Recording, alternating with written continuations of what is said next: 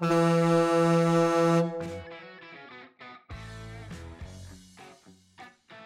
to the Bring Your Lunch Pail Sports Podcast.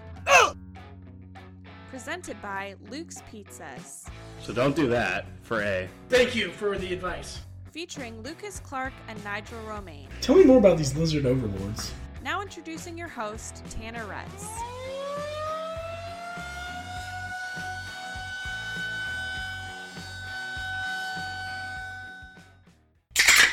All right, welcome back to episode 17 of the Bring Your Lunch Pail podcast. This is Luke as your de facto host again with Tanner on the road alongside Nigel. What up, y'all? We're going to get to sports here in a second, but we had kind of teased this at the end of the last episode with our special guest / producer Michael Tote and his event that was coming up at the Beacon Theater in Columbia City. I think we kind of bungled that a bit. You know, even despite the fact that we lived in Seattle for over 10 years, you know, we're still learning the landscape. But Beacon Theater... This South Seattle area is still new territory. Still figuring it out. But Beacon Theater in Columbia City, really cool venue. We were there Sunday night to watch a cut-up of Kid Nation featuring Michael Tote, Kid Nation star, reality TV show from our high school years, if you're not familiar. Michael was the honored guest, and the people that run the theater did a really good job of cutting up, you know, I don't know how many episodes it was. We were kind of talking about this afterwards. Yeah, it's a reality TV show, so I feel like it was more like somewhere between 10 and 20.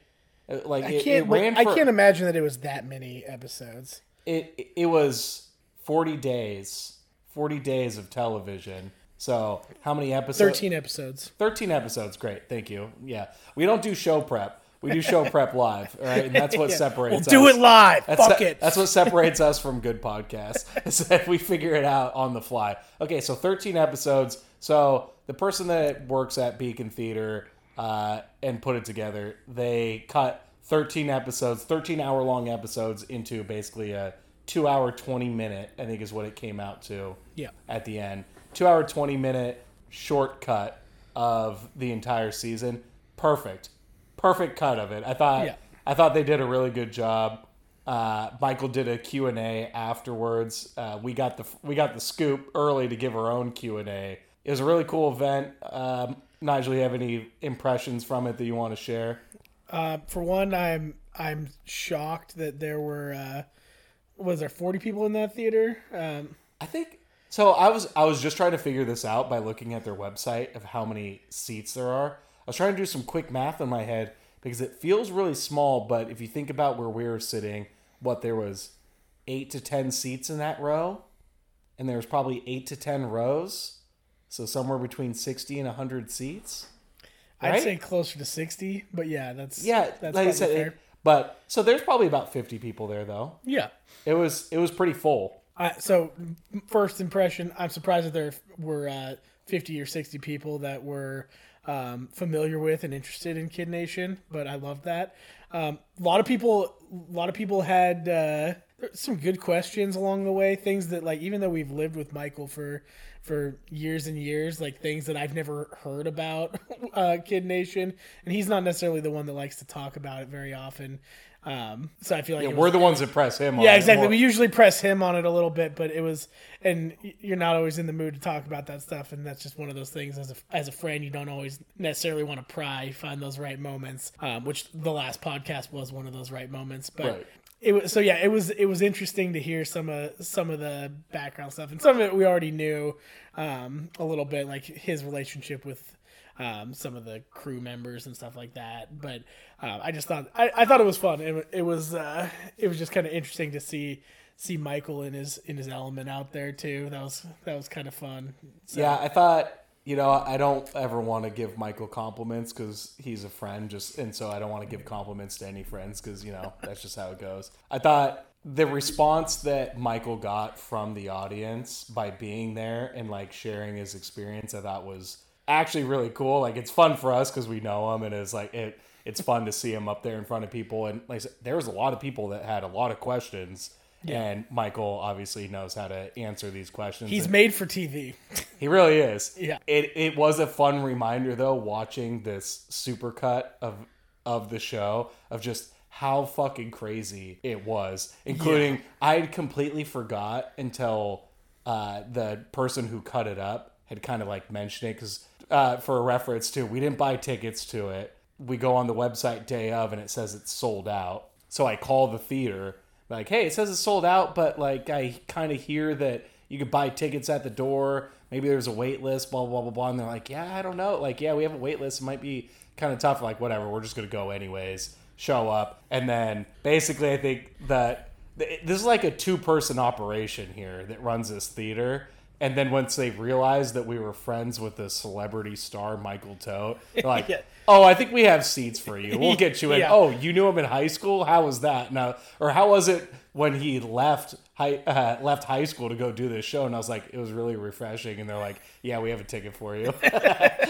So, but it was. I was talking about this today also, that it's just once again funny to me that it's just, or I guess another reminder that how rare it is and lucky we are to have friends from high school still, including ourselves. As I think they were taken aback when we. Yeah. I agree. They're like, wait, you guys knew each other in high school? Like, seriously? And you guys are still friends? And you're still friends? You still talk? We're like, yeah, all the time. All the time. Yeah, exactly. And they're like, oh my God. And it's just like, it happens so often. And in our friend group, most of you are the ones listening, it's, you kind of take it for granted a little bit. And so, well, most of our friends aren't as talented as Michael, and they weren't on a TV show. Also true. I don't want to take those it'd ones be for shocking. granted, but yeah, you're right. Yeah, but it was, I want to get back on track a little bit, though. That's a really good sentimental point, but whatever, fuck that. Is that they have an episode where they basically, because they have, if you haven't seen Kid Nation, that this might be a little lost on you, but you know, hopefully the Beacon Theater will put out this cut like on YouTube, because it is a really good like master cut. They have an episode. They have a journal throughout the series that like the council members go to, and kind of, this is like their guiding light or whatever. And they literally have an episode where the journal's like, you need to figure out religion in your town. Oh my gosh. Yeah. I completely forgot about that episode until the person that cut it together was like, oh yeah, I got the religion episode in there. And I was like, oh fuck, I completely forgot about that. And then when it plays out, man, chef's kiss. Yeah. Just so good. Anarchy on television. Yeah. The whole thing was add everyone's feelings on religion into a child's understanding of what religion actually is, and man, it's beautiful television. This is why Michael had kind of touched on this too, is that the real beauty of it is that maybe I'm misquoting Michael, so he's not here right now to defend his own words, but reality television at its core is that you just get these people in a room and they naturally have interesting things to say. And some of Kid Nation, I think, is obviously kind of manufactured. And this is a prime example. But yes, complete anarchy is that you have children ages 8 to 15. And then they're like, how would you introduce how should religion be introduced to your town as young adults? At best, if not just straight up children. Yeah. And the funniest part is that they interact. The funniest part about it too is that the one who has the most like sound ideas in response to it is the kid who's like the second youngest out there, that's like 8 years old, who has more of an understanding of religion than I do at this point. I feel like the guy who does the survey and poll, like that was is that Alex, I think is his name. Yeah, something like that. Yeah, with the little solo tooth with the glasses. Yeah, cute kid. Yeah, very cute kid, very smart kid. I'd be curious to see what he's up to these days. But yeah, it was the most thoughtful response of religion was from one of the youngest children there. Meanwhile, everyone else, like you said, pure anarchy. It's gold television, though. Yeah. One last thing, because we got a lot to talk about sports related. We could do an entire podcast on Kid Nation, and maybe we will do it at some point when sports are a little slower. But one of the first things I mentioned to Michael afterwards, because I completely forgot about this, the influence that George W. Bush had on so many people. Yeah. George W. Bush is president 2 times. Yeah, there's a lot of pro, and he knows nothing. Yeah, there's pro George W. Bush Yeah. and there's con George W. Bush, Yeah. but the number of times that was probably some creative editing on the theater's part, but they really chopped it a lot of times that George W. Bush is referenced in this show a lot more. I would have had the under because it's easily, and I'm sure that there's some that are cut out, but it was easily 5 or 6 times just in this 2-hour, 20-minute cut of it. Yeah. So Each time it was great. really telling at the time Saddam Hussein is mentioned in the show. Like, oh man, if you haven't seen Kid Nation, like I said, I really hope that the people that put this together at Beacon Theater put this up on YouTube or something. I don't know if there's copyright infringement rights or whatever it is, but They already broke that by playing it in the theater, I'm sure. So probably that was also one of my thoughts while we were watching. Is like, how much like leeway do you actually have with this? I don't know. Yeah. CBS probably isn't coming after anyone for this since they you already, think- they already caught enough Yeah, you would legal think that heat. CBS would be trying to silence this, Yeah. but regardless, if you haven't seen it, I hope that Beacon Theater puts this cut up on YouTube or wherever. But if you haven't seen it, I guarantee you can find videos, at least clips of some of the episodes. I mean, it's 2023. You can find anything on the internet. Yeah. I highly encourage you to watch it because it is honestly a reality TV show unlike any other. And I don't know, dare I say it paved the way for reality television because it was never that daring before this. Yeah. And now most of what you see on television is reality television. But switching gears, real reality television is sports. And so that's where we really rely on. First team I want to talk about, I think, is the Seattle Seahawks. But before we get into the Seattle Seahawks, I think we got to address the real elephant in the room in the NFL. I know that there is at least one, if not thousands of our fans that have a lot of thoughts and opinions on Taylor Swift being in attendance at the Kansas City Chiefs game against the Bears, which, talk about a shitty game to be at. I'll throw it over to Nigel, though. First thoughts about Swift-Kelce relations, I guess is the best way I could put it. I think it's fantastic. But my first thoughts on this, like it's ridiculous and awesome, but what immediately came to my mind was Russell Wilson Sierra.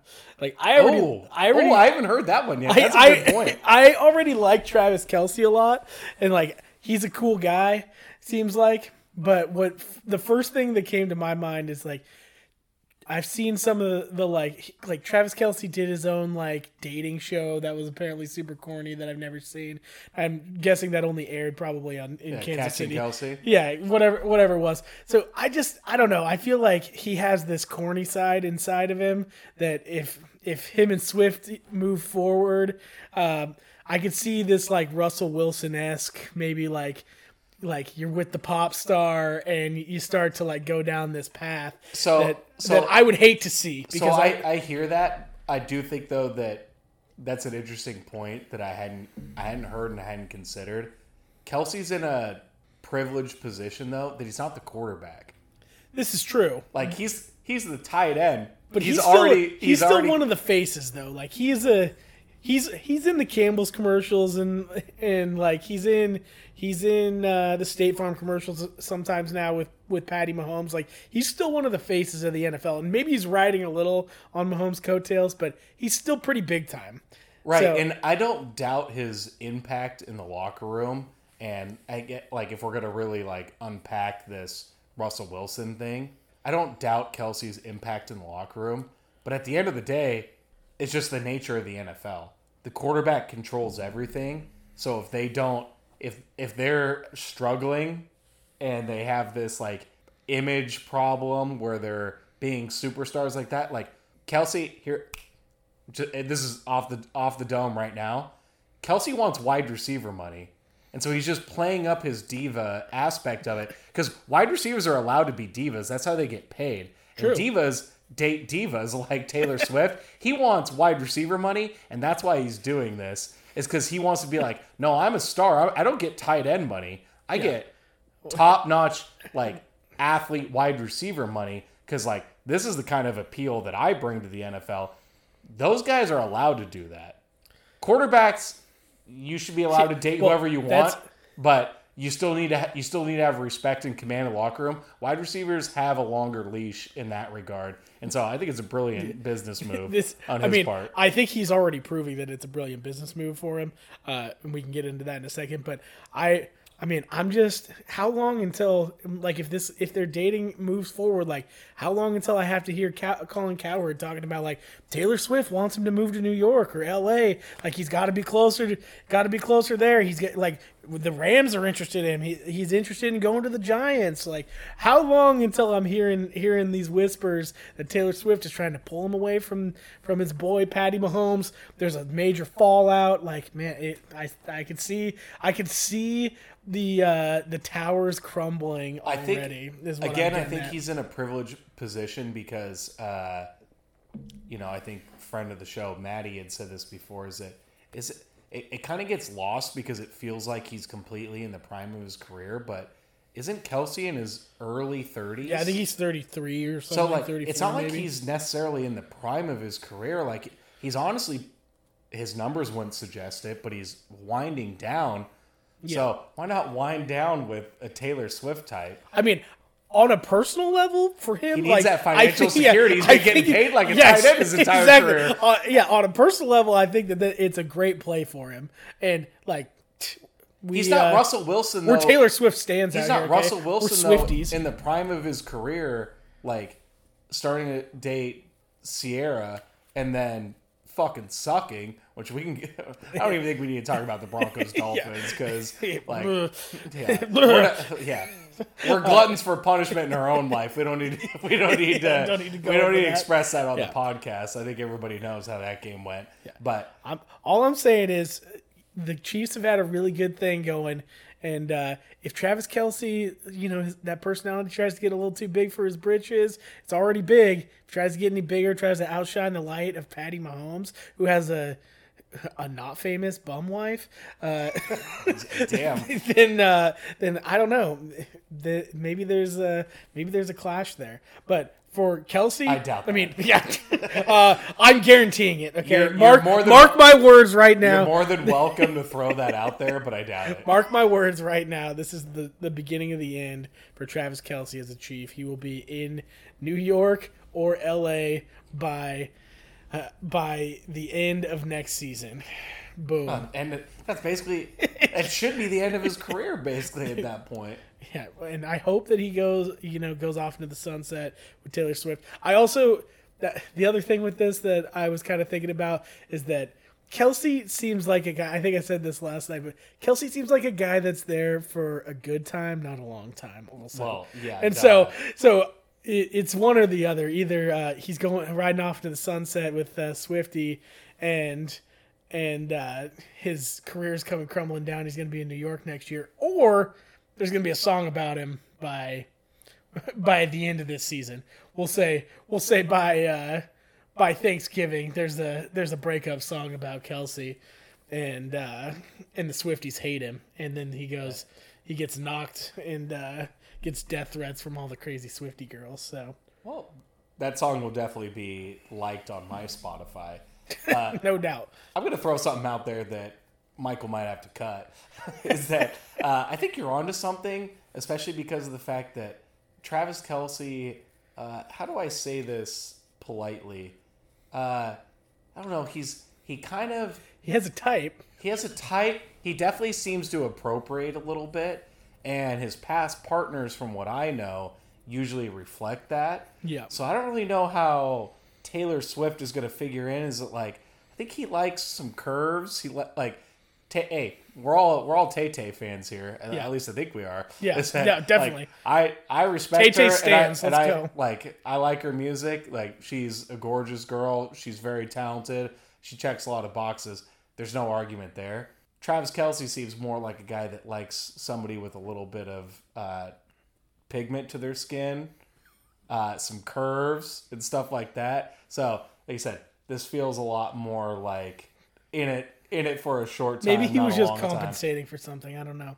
Seems like business move. Yeah. It seems like one of those things that's generated in a PR room that like, hey, you want to know how, especially if on Kelce's end, like, you want to know how to generate some more stuff? Like, he's doing Pfizer commercials for a COVID shot. Like, good for him, you know? And like, he's doing all this stuff. It's like, you want to know how you could really elevate your brand? Because again, I think his performance wouldn't say that he's on a downward trend, but his age would say that he is. Yeah. So it's like, you got to capitalize now. Yeah, now's the time. This really feels like a constructed. You kind of have the cachet. You have the name. You've got the quarterback that has is the biggest name. Like, use that. You're his best player on the best team with the best quarterback. Like, use your opportunities. Plus, here. if there actually is something going on with him and Swifty, is it like that's almost like signing Shohei Ohtani on your team? Like the kind of fan base that you bring with it. That it's like you said, if he's going to move markets, that I don't know. I wish love for everybody. Okay, I don't want to gatekeep love. I've already been a little bit of a gatekeeper. I gatekeep enough other things. Yeah, exactly. I already gatekeep happiness. I can't gatekeep love. Exactly. Nobody can gatekeep love. All right, love is undeniable. But I think a little bit of it is constructed. But I hope the best for him. It's probably enough on. Yeah, agreed. I hope it's true. I hope that there actually is something there because it's fun. Why not? I hope so too. America hopes it's true. Yeah, exactly. It's fun.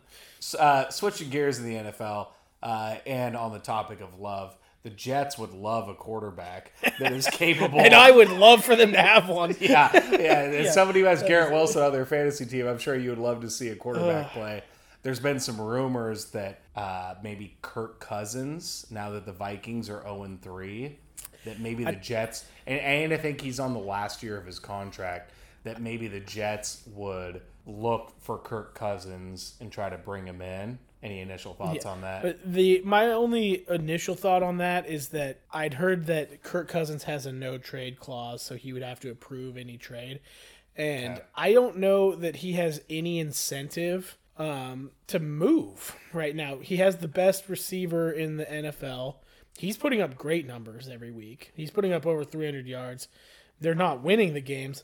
So why go to a team that is going to be primarily defense and run oriented? You do have a good receiver, and I think you have good pieces there. But like on a contract, including Dalvin Cook, his former Dalvin Cook, former running back. But like you have great pieces there, but you're jumping into a new situation on a contract year in the middle of the season. Like you have no incentive. You want to go put up great numbers. Fuck the Jets. If I'm Kirk Cousins, like right now, who cares?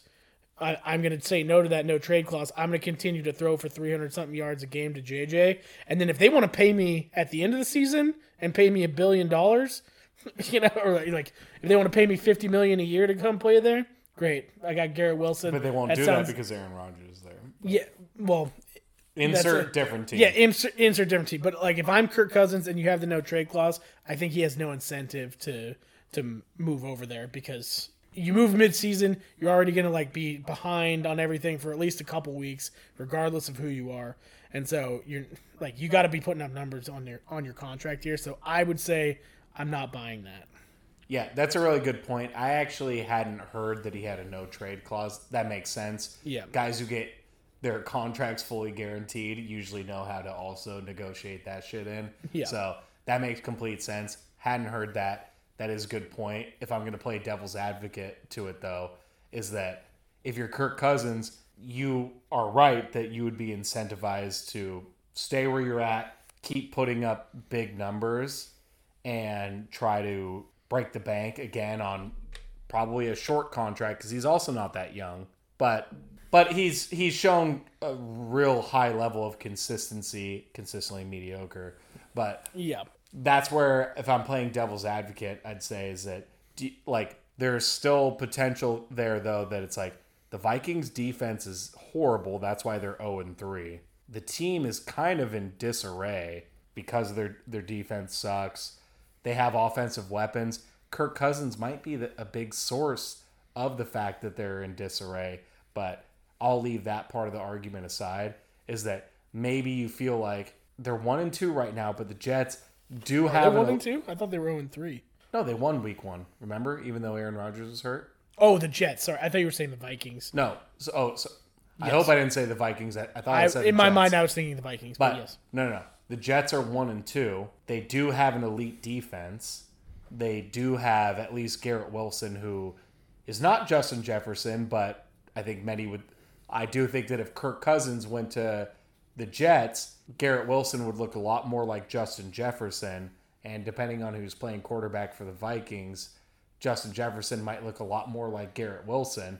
Talented, but they can't get him the ball, right? Offensive line is still a struggle for the Jets. You have running backs in Dalvin Cook and Breece Hall. That's probably a better Super Bowl contender outside of the quarterback position than your current situation. So maybe you consider waiving your no trade clause, be like, here's my chance to drop into a Super Bowl worthy team, and then I can really break the bank.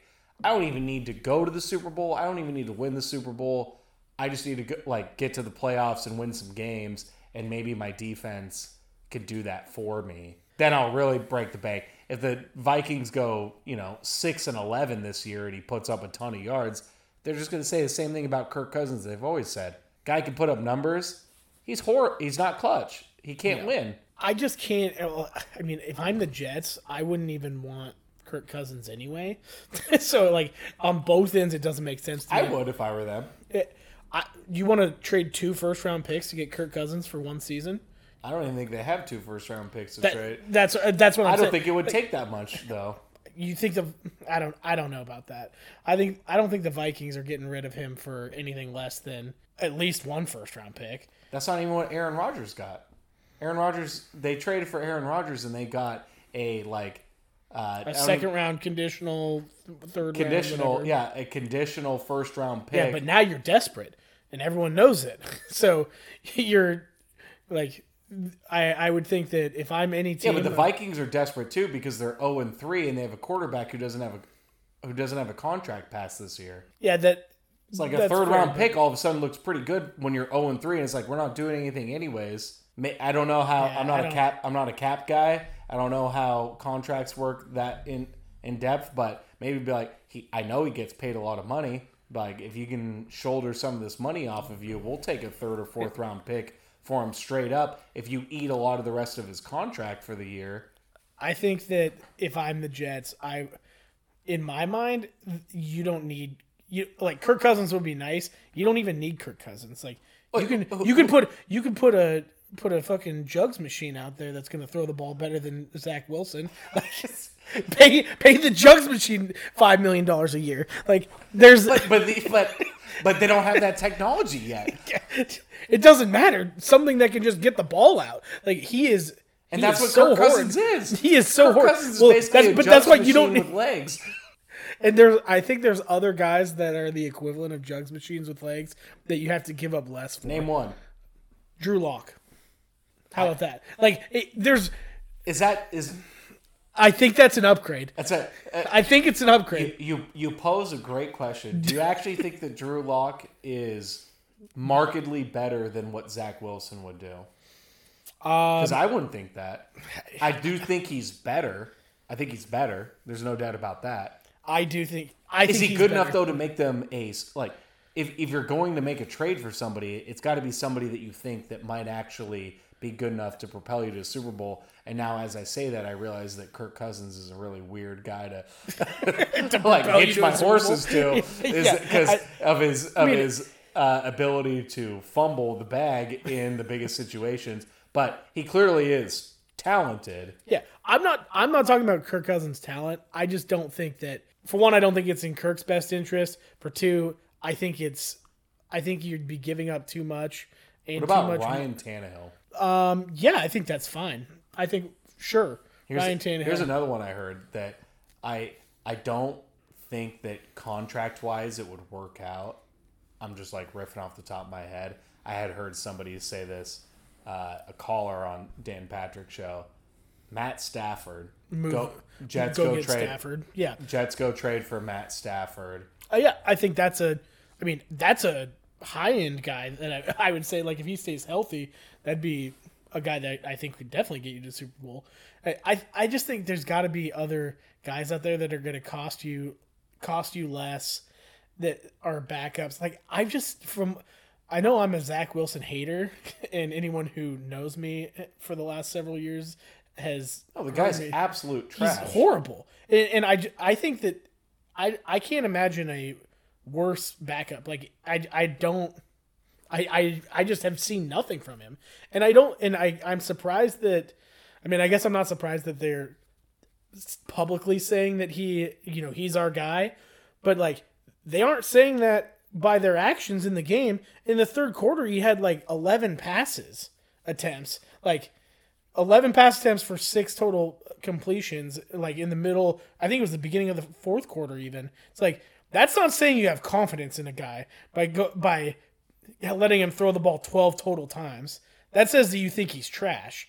Like, and he doesn't deserve more pass attempts than that, in my opinion, because he is trash. He's hot garbage. Like, the jugs machine is more accurate than him. You can just pay someone to stick the ball in the jugs machine and launch it 70 yards down the field and let Garrett Wilson go run under it, and you'd have better results. Even if they know it's coming. Play flyers up. Like, he is horrid. Like, I don't know. I have no idea what they see in him. So, I don't know. Moral of the story is, and I think everyone, like, he watched Hard Knocks, and, like, they kind of showed him sometimes, and, like, Aaron Rodgers, like, talking to him, but they didn't actually really show him doing anything. Like, they showed Aaron Rodgers, like, talking to him, and then being like, oh, wow, like, Aaron Rodgers is really teaching him, and, like, blah, blah, blah. That's the fucking narrative, which we already talked about that before, that I think that's that's an Aaron Rodgers-driven narrative to try to push his image further for the end of his career. So that's a whole different story. I think at the end of the day, he didn't show him that much because they're letting him pass the ball 12 times and 6 for 12 for 60 yards, and most of that's Garrett Wilson like doing something with the ball after he catches it 8 yards down the field and then has to juke 17 guys because everyone's playing. They have 11 guys playing at the line. You're of scrimmage. clearly upset like, because you have Garrett Wilson on your Yeah, fantasy. maybe I'm biased.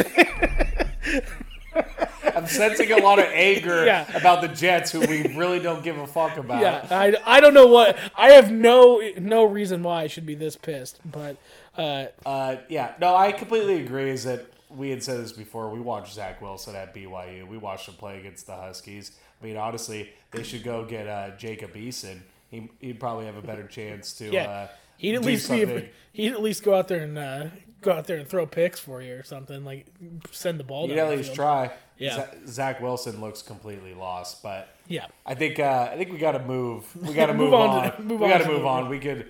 I mean, the Jets. They're an easy target right now. But it sounds like we'll have plenty of time to shit on them for the weeks to come. Yeah, I do think though, to put a bow on this conversation, is that I do think that it is in their best interest, and it will happen at some point. They have to make some sort of move, even if it's a kind of lateral move. They said like getting Drew Lock, which I don't think will happen, but like let's say a Drew Lock type.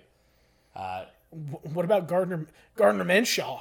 Like that's a good one too. Like I feel like he's a guy that could go out there and easily be better than what you have. Jameis Winston. Like there's backups in the league that are better than what I'm seeing from Zach Wilson. Speaking of guys that are backup quarterbacks, let's talk about Geno Smith and the Seahawks. Wow. So I'm mostly kidding when I say that because Geno actually again had a pretty nice game. Seahawks end up beating the Carolina Panthers. What was it, 37-27? Score didn't really speak to how the game was really going. It was a little close early, kind of some disappointing drives that ended in field goals. But at the end of the day, the Seahawks get the touchdown kind of late in the game to open it up. Carolina gets a garbage time touchdown late to make, it's 37-20, and then they score one, make it look a little closer. Interesting game, in my opinion, for the Seahawks because they actually started to look a little bit more like the team that I thought they were going to be. Although they still fell short in certain areas. The number one thing, though, in my opinion, was that They finally ran the ball fairly consistently. That's one of the things that we can unpack here in a second. Yep. Thought they could have ran the ball more, but they ran it pretty consistently and they ran it effectively. And you saw Ken Walker and Charbonnet get involved in the game. Thoughts on how the running game looked to start? Yeah, I think that's a pretty fair description there. I think it was at halftime I think I mentioned this to you, that it was like, why did we stop going to the run there? It was like the middle of the second quarter, where like when all those drives kind of fizzled out, it was like pass when we got into anywhere near the red zone. I was like, why did we stop running the ball? Seahawks started with 5 field goals. Yeah. Yeah. All of their scoring drives ended in field goals, and we're at 15 points. I think we're up 15-12. Yeah. So Ken Walker came out looking really hot in that game, and he's so hot. He's so hot. But I feel a little bad for him, because him and Charbonnet both seem like every time they get the ball, and it's like they have this really nice run, but part of the reason that it's a really nice run is that they had to juke a guy 3 yards in the backfield, then the second guy at the line of scrimmage, and then they like get next contact with the guy 3 yards down, and then like stumble forward for a 4-yard run, and you're like, damn, that was a hell of a run. And you're like, I guess it was only 4 yards, even though they ran about 18 yards on the play, like getting around different guys. But you bring up a good point, though, is that I do think it's worth mentioning right from the jump, though, is that obviously Abe Lucas and Charles Cross are out of this game. And then even Phil Haynes was out of this game to start. And then Damian Lewis got hurt during the game.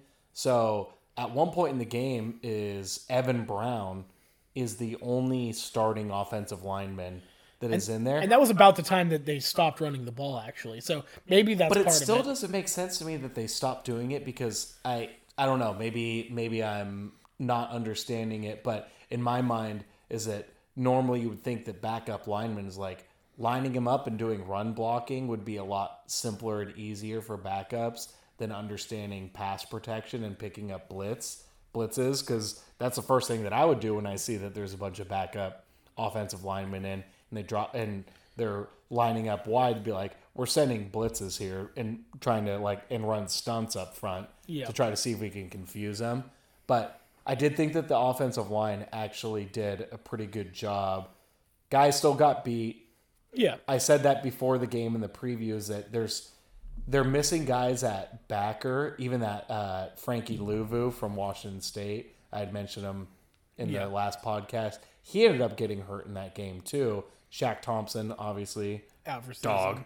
But out for season. But he was done before the game even started.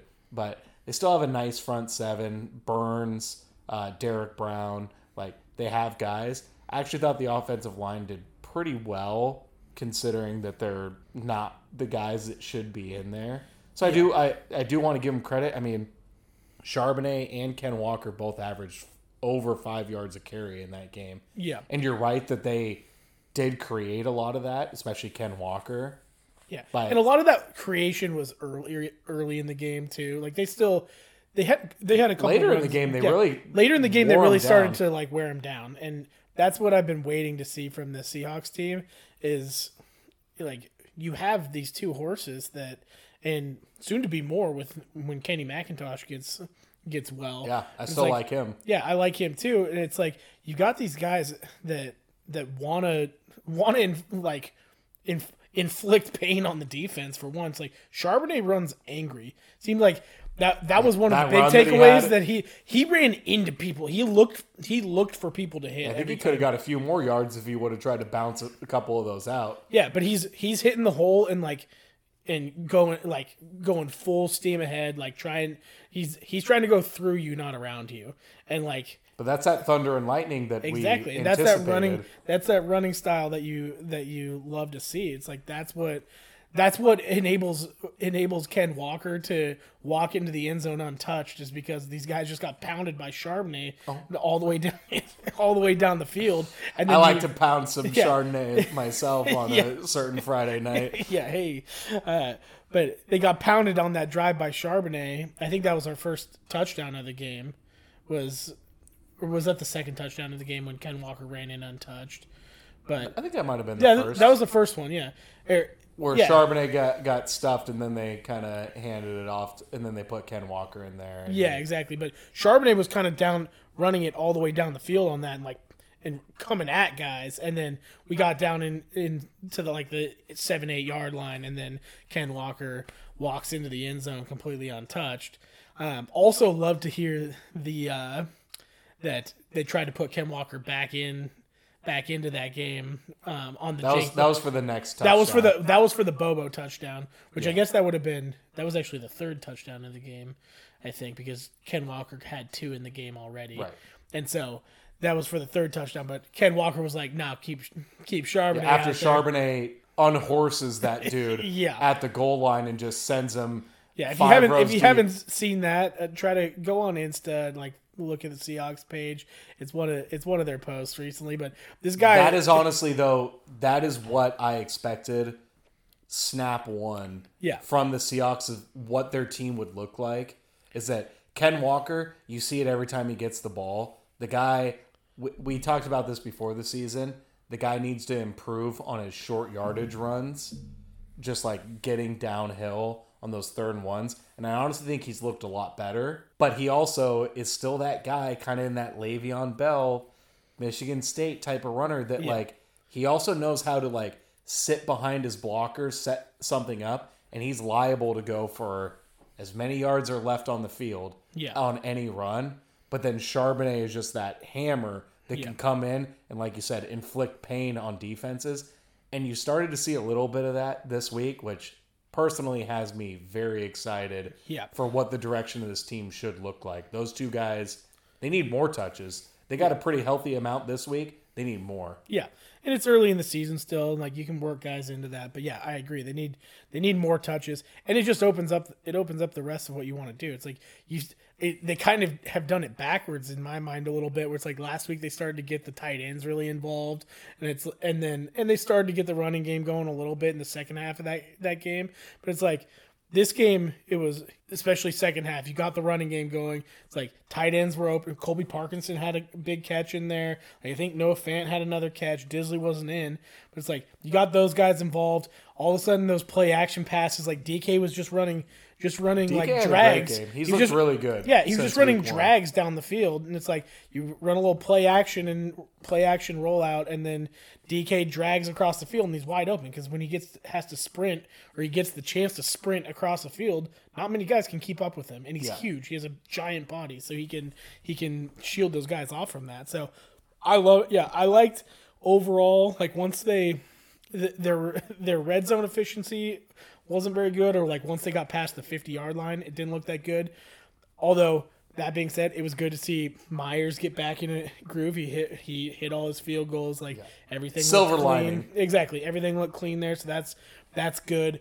I agree. I like the direction the offense is going. Things were really starting to look good. Sticking with the offensive side of the ball, one thing that still has me concerned, especially as a Jackson Smith and Jigba fantasy owner, is that it still seems like they're struggling to find a way to get him involved. It was even interesting, we can kind of rope this into one point, is that they even found a way to get Bobo a touchdown, which fans of the show would know that we love that. We love Jake Bobo, but it's interesting that hate what he did to the Huskies last year, but love Jake Bobo. Good story. We're Jake Bobo fans, but it's interesting though that Jackson Smith and Jigba still doesn't have a touchdown, which is whatever.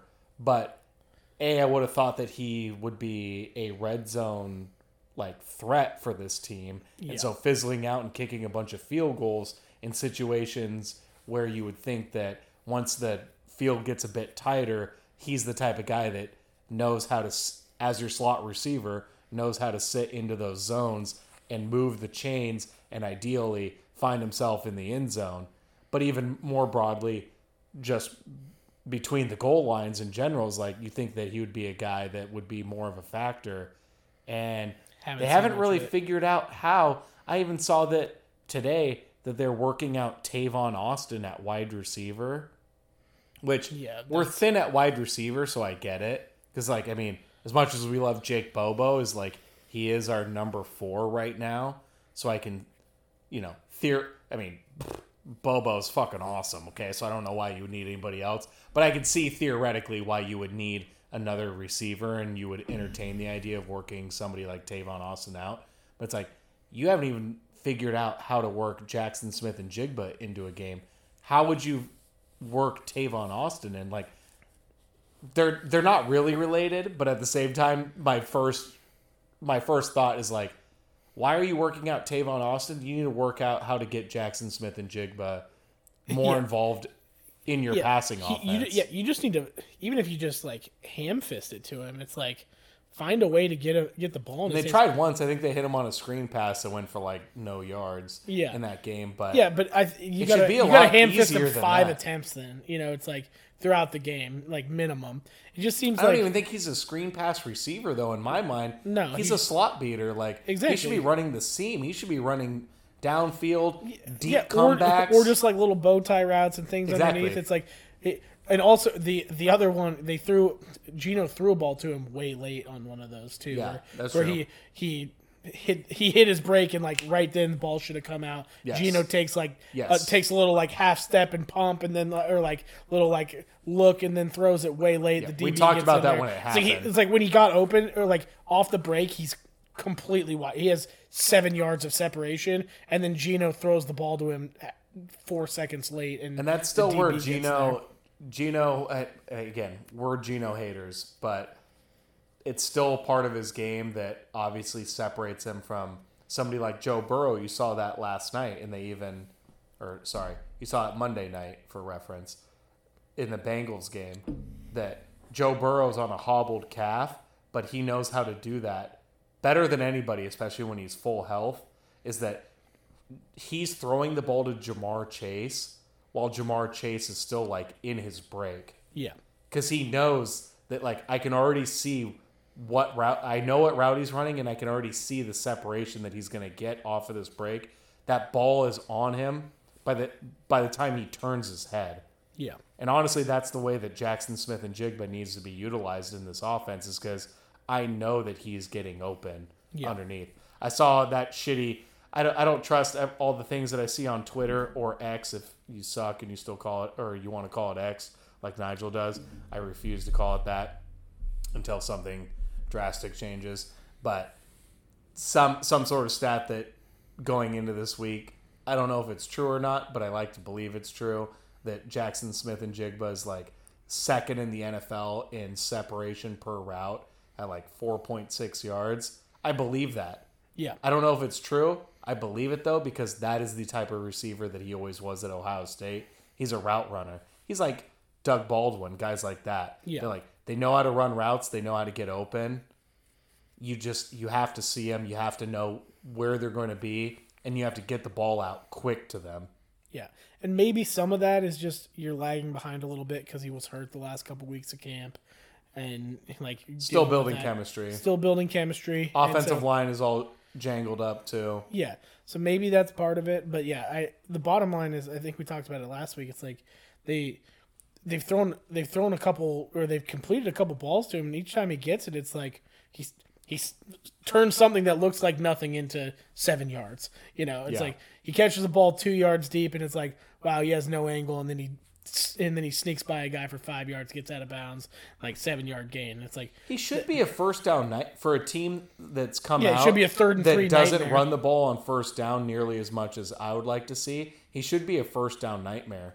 Yeah, like 7-yard out route, 7-yard bow tie route, like stuff like that. Just like, playbook opener, like exactly. And now you're 2nd and 3, and you could do stuff. And so it's been a little disappointing that they haven't figured out that. But I do think you make a good point that hurt during camp, missed the last couple weeks, still trying to find ways to get him involved. Also, he's still a rookie. Develop. He's still a rookie. He's still a rookie. Like, sometimes it's hard for those guys. But he also didn't play much last year either. Yeah. So, like, still getting into game shape. Probably not realistically. I mean, the guy's he's an premier athlete.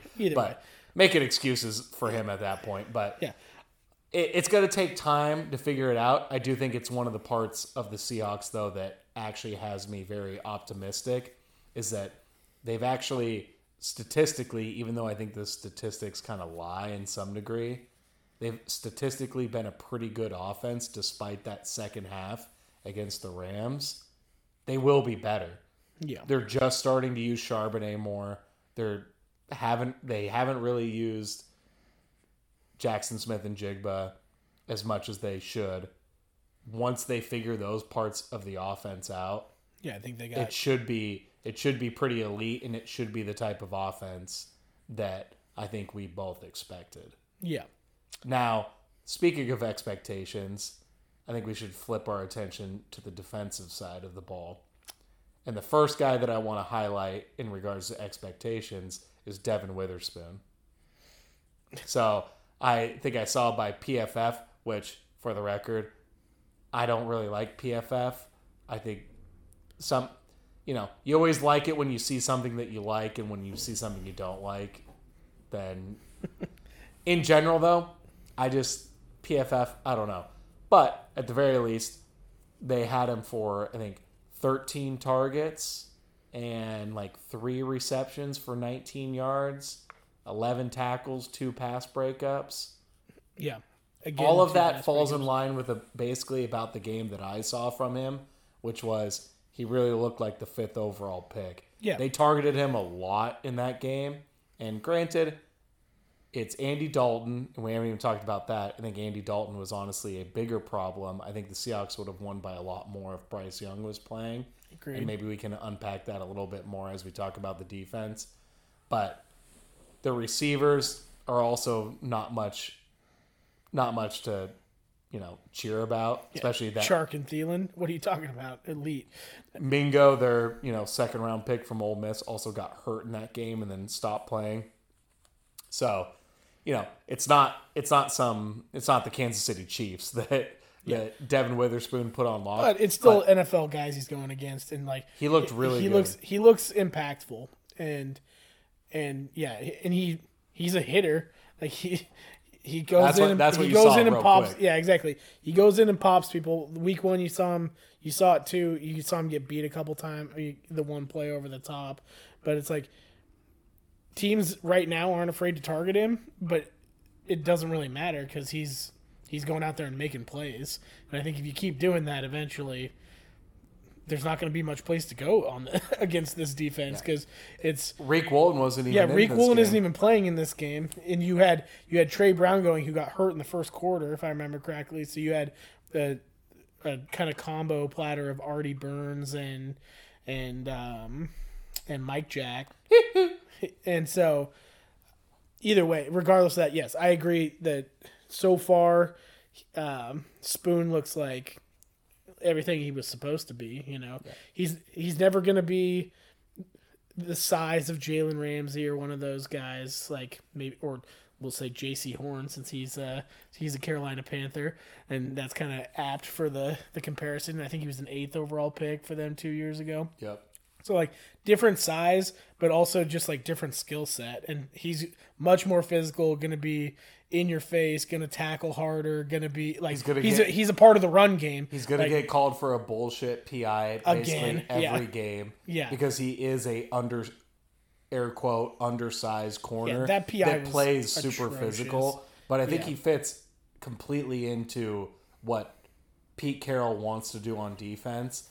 And I'm curious to see if there's a shift in the way this defense plays moving forward once Reek Woolen is back. Because, again, we kind of said this on the last one, is that they haven't really played that, like, base cover 3 type of defense. But with Reek Woolen and Devin Witherspoon, what they've shown, they need to get back to that. Yeah. Put those guys out on their thirds. Quandre Diggs, let him take the over-the-top third. You're getting Jamal Adams back. Julian Love, he's kind of gotten beat up in certain situations, But I do think, though, you've seen from Julian Love exactly what I was expecting from him. The guy is there to be a tackler. Yeah. He's still flying good. up. He's still good in coverage. Like, not great in coverage. He's going to get beat sometimes, but he's going to be better than Jamal Adams. And you have... he's there to be a tackler, though. He's there to be a space tackler. Like, I think that gets underlooked in a lot of defenses, that you need to have a guy that, like, this is the NFL. People are crazy talented and athletic. You need guys that's like, oh, shit, this guy might go for 40 yards. Nope. Julian Love is there and he tackles him, and maybe it's an 18-yard gain. You're like, oh, what the hell? Like, what is the defense doing? Nobody's covering everybody's like, guys beat defenses. Yeah. What you need are guys like Julian Love that tackle people, and it's an 18-yard gain instead of a 58-yard gain. Yeah. And he's gotten beat, and he's taken his lumps, but I'm seeing that from him early, is that, like, he's still flying to the ball. He got beat on one bad tackle. I think I'm trying to remember if it went for a touchdown or not. It was that, I think it did. It was one of those, it went to the left sideline where nobody covered that third. Yeah, and the guy just kind of catches it, and Julian Love flies in. He gets kind of beat, and then... That also looked like it was a miscommunication. Broken coverage. Yeah, bad coverage, broken coverage. Like, he's the guy that's there last, but you don't know what the call is on that, too. Like, that might just be he's covering for someone else because they blew their... Oh, no, at that point, he's just the only guy that sees that the ball is coming out. And then he misses the tackle, which isn't good. Yeah, but at the same time... That's right. The guy cut back on him. Yeah, the guy cut back on him. That's right. Yeah. I remember that now. And as much as sometimes I like to dog on Bob Wagner in his, like, later parts of his career now, where he's not quite as fast and, like, up on the ball as quick. Like, he's another guy like that that's like, he eats tackles up. Like, if he gets his hands on you, you're not getting away from it. And so it's good that the Seahawks have those types of guys for sure. But I think that now that you got Spoon, and when you get Reek back too, I think that's you're going to be moving back towards old school Seahawks football. I heard Hugh Millen say on the radio that even though they've called it a 3-4 defense, they ran, I think he said, only 2 plays in a 3-4 in that game. Every other play was ran in a 4-3 with 2 down linemen and then 2 DNs, like true DNs. So you're already, like, shifting back to that, I think, and moving back to that style.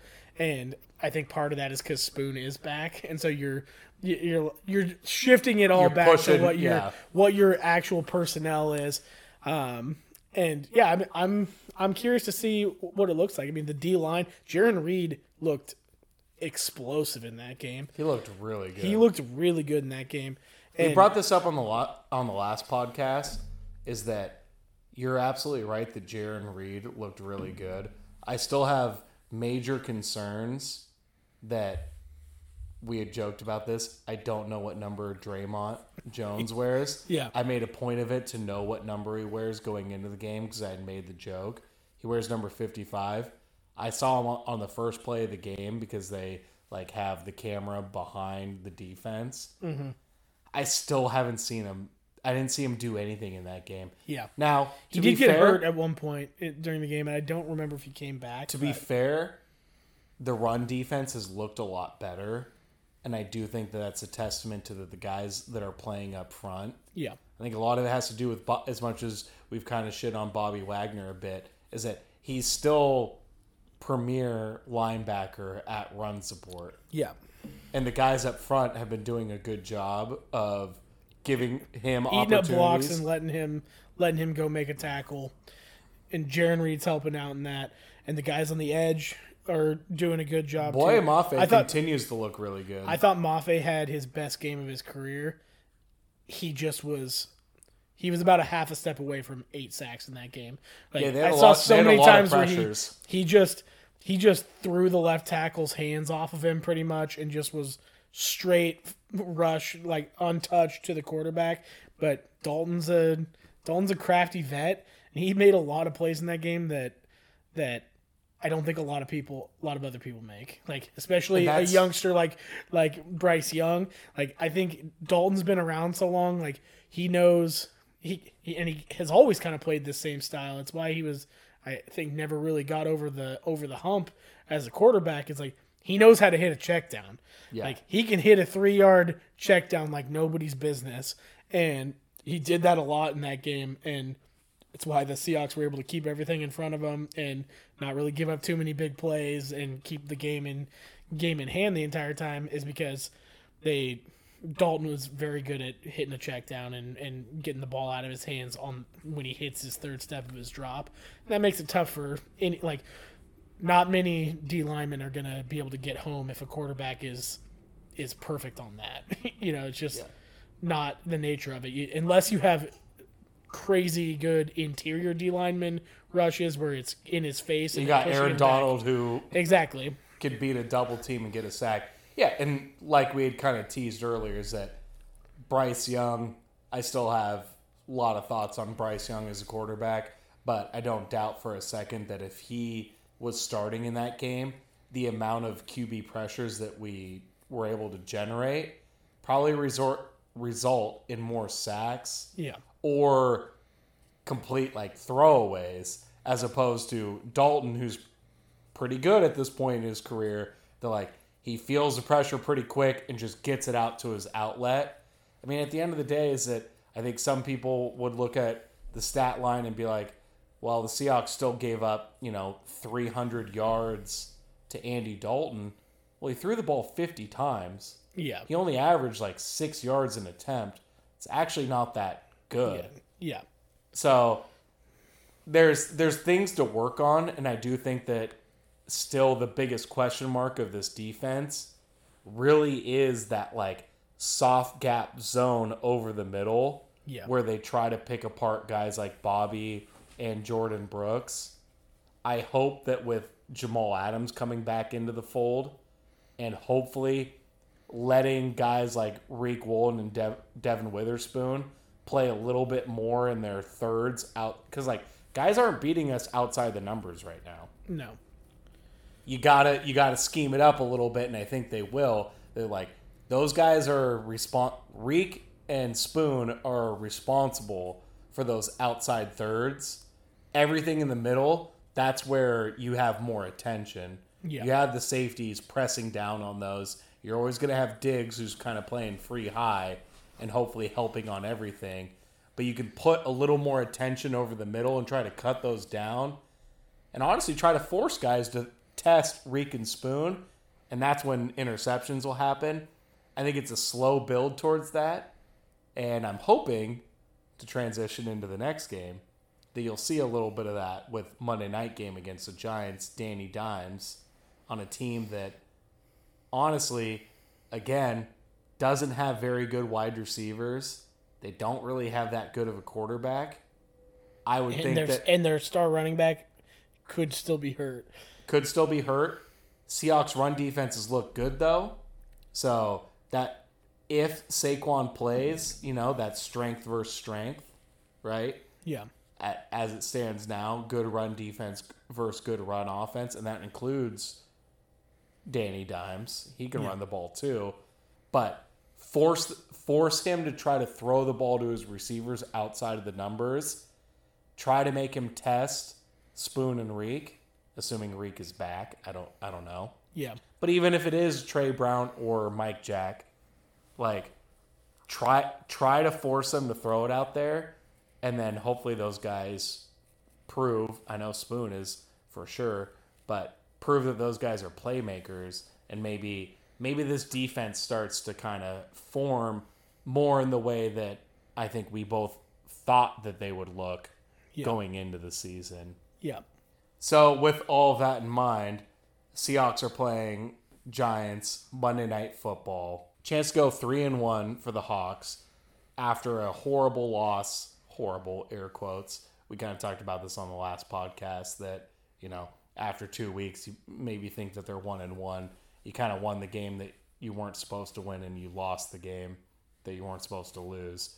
Yeah. But you got back to where you would expect the team to be after 3 games. And you got a chance to play the Giants on the road, right? Yeah. On the road, Monday Night Football. Giants are favored by 1.5. Giants are favored by 1.5. Wow. That might be a game that I gotta put some action on. So how about I give you some action on this one? I'll take the Seahawks straight up on that one if I'm a gambling man, which I am. I expect them to win that game. I'm thinking Monday night in the Meadowlands. I'm thinking, like I said, I really think the Seahawks should be a team that scores over 30 points most games this year. So I'm probably just going to go right back to basically a score prediction that I've had before is how about, or close to it, how about 34-27 Seahawks? And in my mind, that's the Giants scoring a late touchdown. It's like 34-20. Kind of similar to the Panthers game where like Seahawks score a touchdown late to push it to 34-20, put the game to bed, and then maybe the Giants come down and score a touchdown, late in the game, then the Seahawks just run the clock out. Yeah. So I'll go 34-27. Seahawks cover. That's probably the over too. I don't know what the over is off the top of my head, but that's a pretty high scoring game by NFL standards. We're talking over 60 points, right? So yeah. So Seahawks to cover and the over 34-27. That's my prediction. What are you thinking? I'm gonna say 31-26 Seahawks is my. So close. Close to that. Yeah, I think that although I'll throw a slight caveat in there is that if Barkley doesn't play, I'll go 31-17 Seahawks. But okay. I'll take the Seahawks heavy on this one. I also think you lay the lumber on the Hawks in this game. Primetime, Seahawks usually bring it. I think that's been long standing that the Seahawks usually bring it on a primetime game. They also feel like have done well in the Meadowlands over their days. They just celebrated the Super Bowl team this past weekend, and they won their Super Bowl in the Meadowlands. So let's just keep the momentum going there and go take a dub against the Giants team that's struggling a little bit right now to get their feet. Yeah, I like 31-26 though. Yeah, my one caveat to that is that the Giants seem like whenever they're shitty, they've given problems to the Seahawks. I think we dropped a couple games at home. If Colt McCoy was playing quarterback, then I would say yes, we were in trouble. But that's a good point. But with Danny Dimes, I think they're going to be able to handle business against them. I saw one of the beat writers say that both times the Seahawks have gone to the he said every year they've gone to the Super Bowl, which I guess is 3 years, they have beaten the Giants in that year. Yeah, that sounds about right. So here you go. Keep it going. Here you go. Here's your chance, Hawks. Is that I don't really put that much. Yeah, I don't invest. You heard what Luke said. If the Seahawks win, they're going to the Super Bowl. Yeah. I don't really put a lot of the mortgage on it into that kind of statistic, but I do think that regardless of the opponent, getting to a 3-1 start would be really beneficial for the Seahawks. Just like it would have been beneficial for my fantasy team, but there's no change in the past. Seahawks still have their future in front of them. So, I think if I'm a gambling man, go lay the lumber on the Seahawks for this Monday night game. I think it's going to be a good game for the Hawks. They got it clicking on both ends, as we just said. Enough on the Seahawks. I think it's time to shift gears to college football. Pretty big weekend for college football. A lot of big ranked matchups. Yeah, finally a nice, fun weekend of college football that had some real. I mean, you got into conference play this week. Like, finally got a good matchup weekend that was loaded. Right. We had the tailgate popping. We had the TV going. We had the quad box, courtesy of YouTube TV, which is actually pretty sick. More on that later. But couple games that popped off to start. We had the Battle of the Pac-2, we had the Cougars playing Oregon State. Cougars come out on top on that Your one. Pac-2 champions, Yep. WSU Cougars. Really establishing their dominance Congratulations. before they go to the Mountain West. Pretty good game by the Cougars and the Beavers. Honestly, I think they both showed out and proved that they're good teams. I don't know. Like I said, we were just kind of riffing on this for a second off air, try to get our thoughts gathered, but didn't get to watch a lot of the second half of that game. Still got to go back and watch the game in 60 and see how it really unfolded. But definitely seemed like the Cougars, both teams came out ready to play, but the Cougars definitely came out ready and capitalized early. Yeah, they. It sounds like, Cam Ward is playing a lot better to start the year than he did last year, which is, good to see for the Cougars. Not shocking. Yeah, not shocking. He's looking a lot like the guy that I think they thought he was going to be. The other interesting thing that I heard was that much like the Huskies, they have 3 wide receivers that have over 300 yards of receiving already this year, and I think over 2 touchdowns apiece or something like that was their deal. So their receiving core is off to a pretty hot start. Sounded like they kind of out schemed the Beavers a little bit early in the game, from what I heard. Like, kind of they had an early touchdown play that they had drawn up and got a big touchdown, second play of the game. And overall, I think that Oregon State was able to run on them at will, whenever they wanted, but their passing game ultimately outplayed them with it. So I'm excited to watch that game just to see what happened with it, because it's always fun when the Cougs are good, so we can go take them down the Apple Cup and put a nice notch on our resume for the end of the season to get into the college football playoff. So Cougs, keep it up, man. Let's go. Yeah. Huskies are on a roll, but we got Beavers on the road and we got the Cougars at home. Those are both going to be challenging. Yeah, big challenging games. Yeah.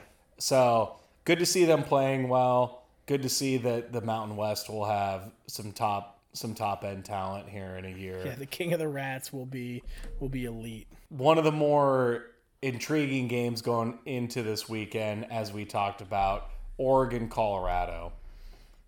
Ended up being an absolute boat race. Nigel basically tried to tell you last week on the podcast that was what was going to happen. So credit to Nigel.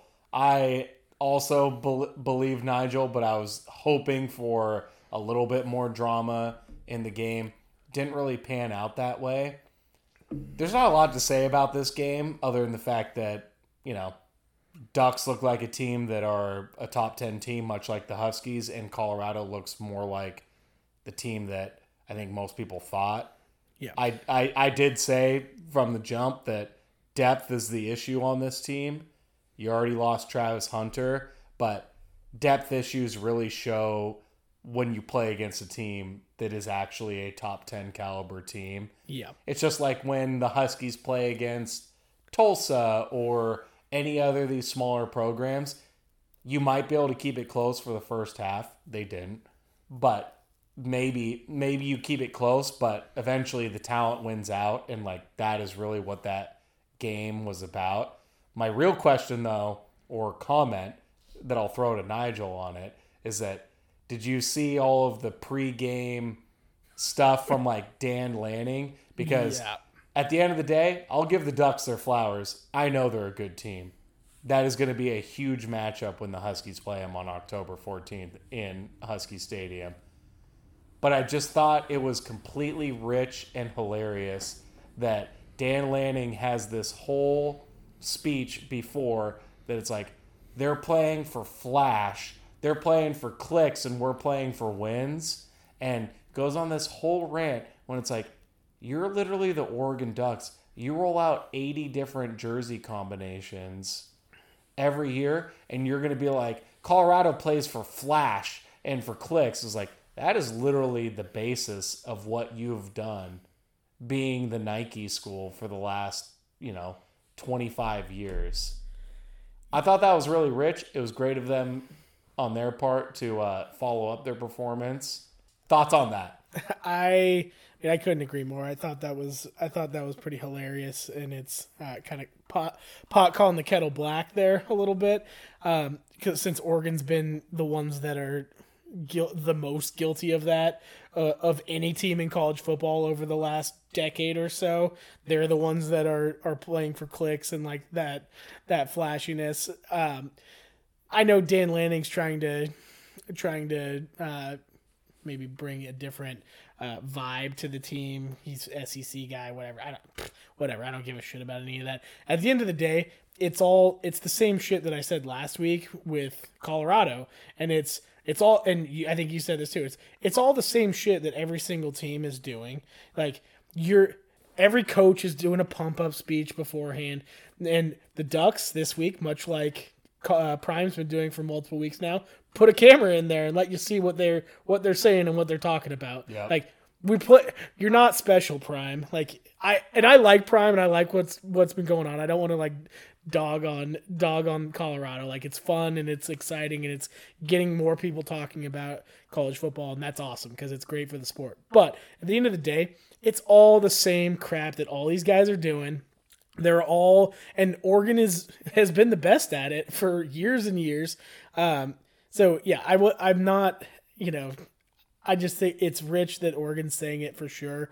But they're all doing it for recruiting. Like if you follow any of these schools, like the Huskies do the same stuff. If you see, like, you may not see like DeBoer out there doing his pregame speech necessarily, but they're still doing like the drone shot of running into the stadium and like hashtag greatest setting. Like it's all for recruiting. That's the nature of college football these days, is like you gotta kind of play to the kids that you're recruiting to. And so I'm not surprised by any of it. It's, I don't know, it's kind of ridiculous. So I completely agree. I do have 2 points on that though, is that one is broadly speaking and one is related to the Huskies and Kalen DeBoer.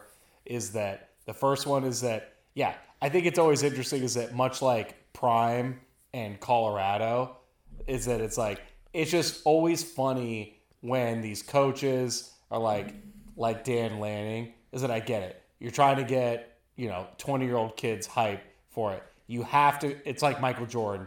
You have to create this like chip on your shoulder that it's like, you're favored by 21.5.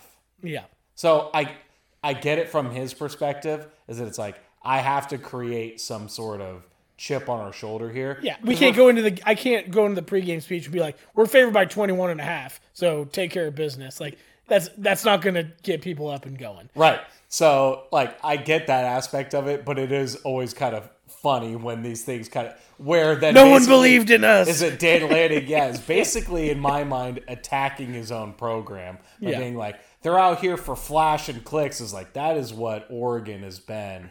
They've also been a successful program, like, and they win a lot of games, so that shouldn't be taken away from, or like, Oregon is a gritty school, okay? They're gritty and gutty. But it's just kind of funny, and yeah, it seems like you're kind of lacking a little bit of inflection in that moment by calling out Colorado for this, who basically have just been trying to capture lightning in a bottle for, the duration of Prime's time at Colorado.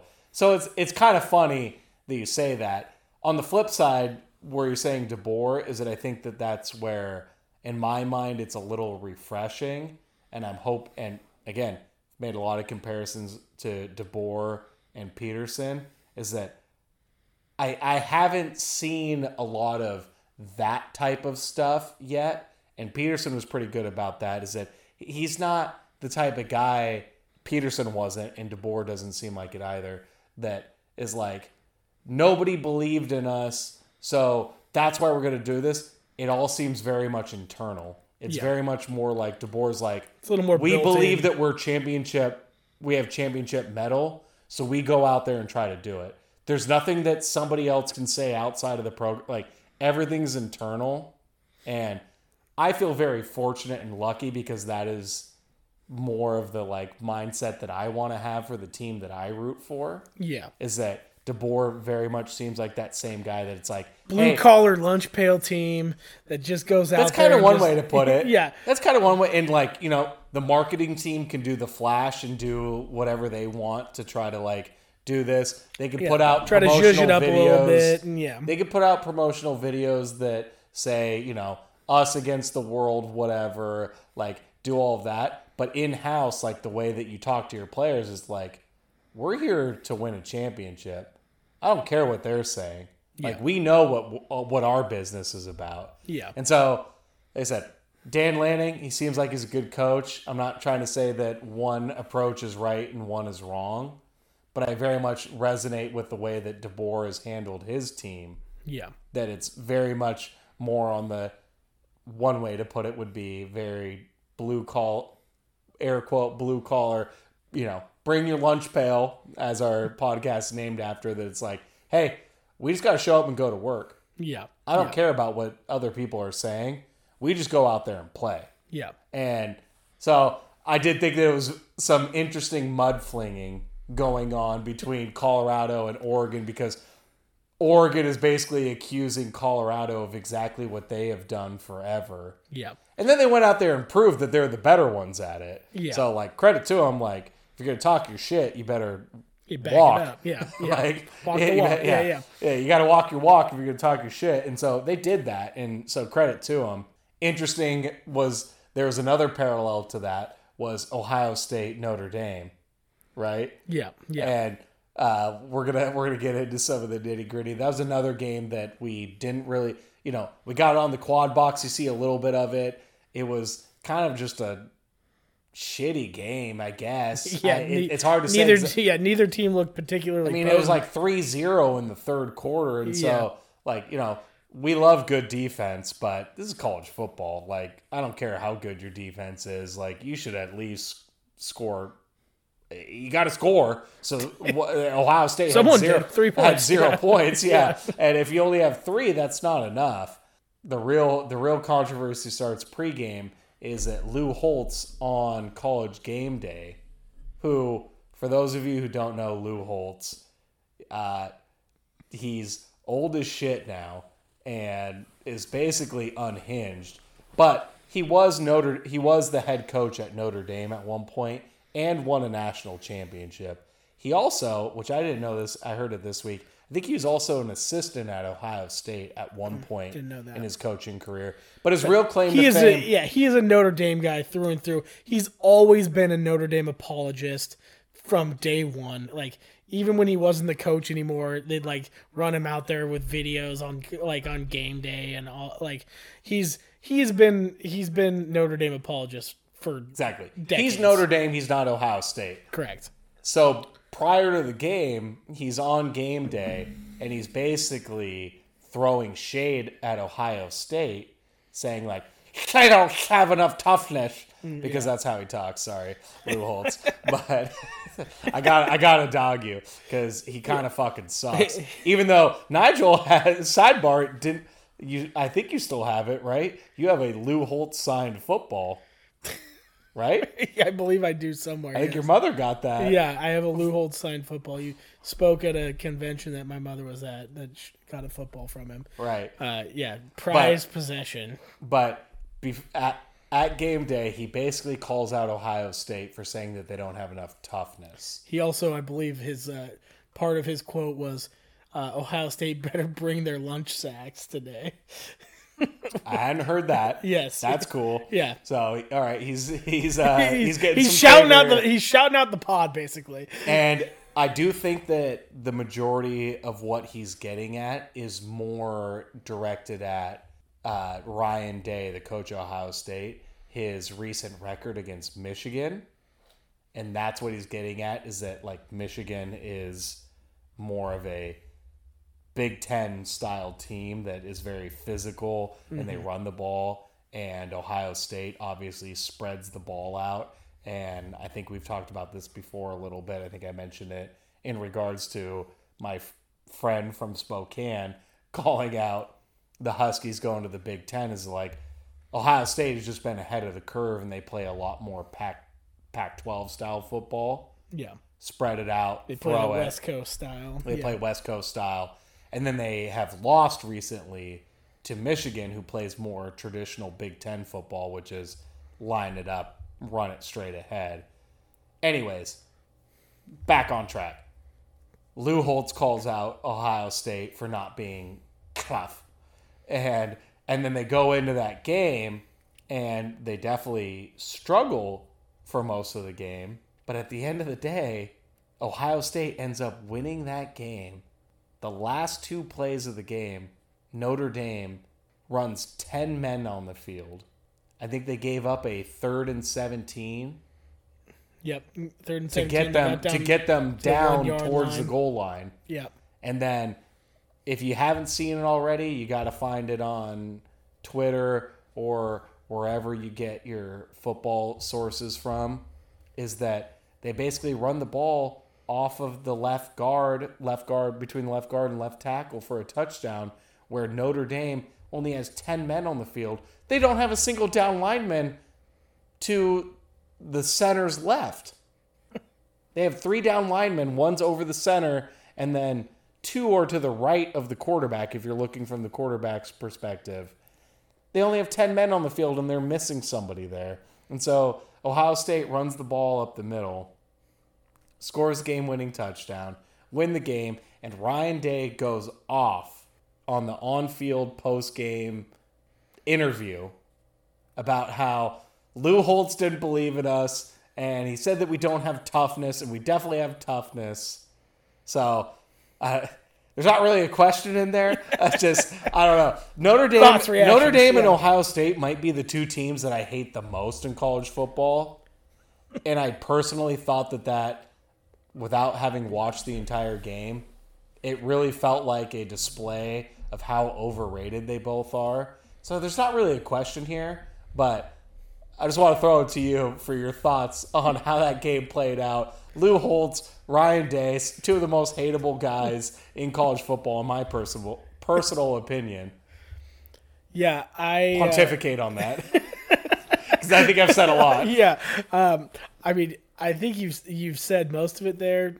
I'm obviously very very much with you on my distaste for both those people.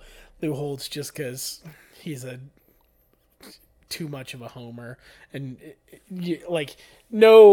for being an analyst, has no real perspective to give when it comes to anyone against Notre Dame. Like, you can give hate to plenty, like a guy like Kirk Herbstreit or something for being an Ohio State homer, but at the end of the day, he usually gives some great perspective on both sides of the ball, or both teams.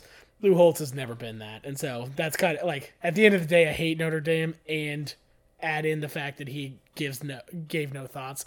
So hate the guy, but I think I do like the Notre Dame head coach right now, Freeman, I believe is his last name. Like, I don't know a whole lot about him, but I just like young African American guy. Like, it just seems like a decent coach overall. Like, pretty big for a Catholic university. Yeah. To have a black man as their head coach. Yeah, so exactly. And so sign of times are changing. Times are changing. Touchdown. They could use it. Touchdown. Jesus is looking down and smiling at those 10 men on defense. Yeah.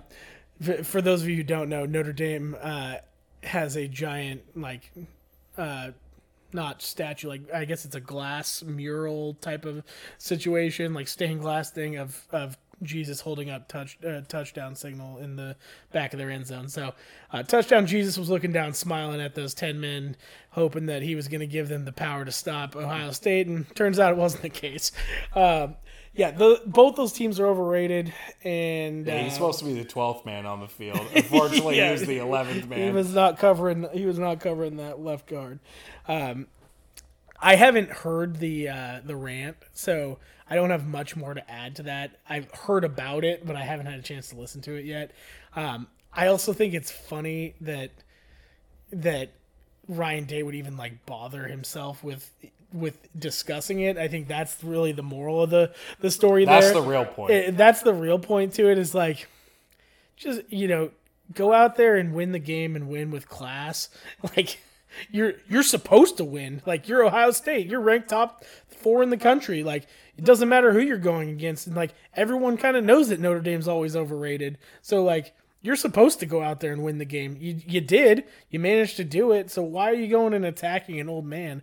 Like, as much as I don't like the guy. Lou Holtz is like fucking 84 as years much old. As much as I don't like the guy either, like, I would like to think that if I went and won the game, as a head coach, I'd draw the attention to my players and how the team overcame adversity, and not draw the attention to the fact that a senile old man had something to say about the situation when he's the biggest homer as it stands anyway.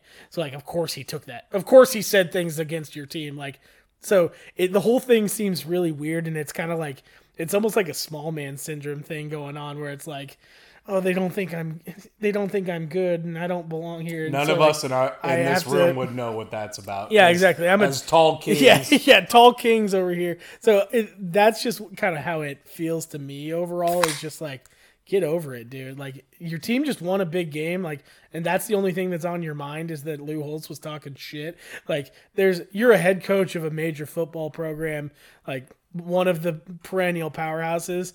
Like, if Kalen DeBoer did that, I would be kind of appalled by it, honestly. And that's a real point. Even though I would love to hear the hate, like, at the end of the day, I think I'd be appalled by it, because it's like, dude, of course Lou Holtz picked Notre Dame to win. Right. It's like if Desmond Howard was shitting on the Huskies. Like, of course he is. He's still bitter that the fucking Huskies dusted Michigan in 1991 and won the national championship. Exactly. It's like, I don't need to hear that from Kalen DeBoer.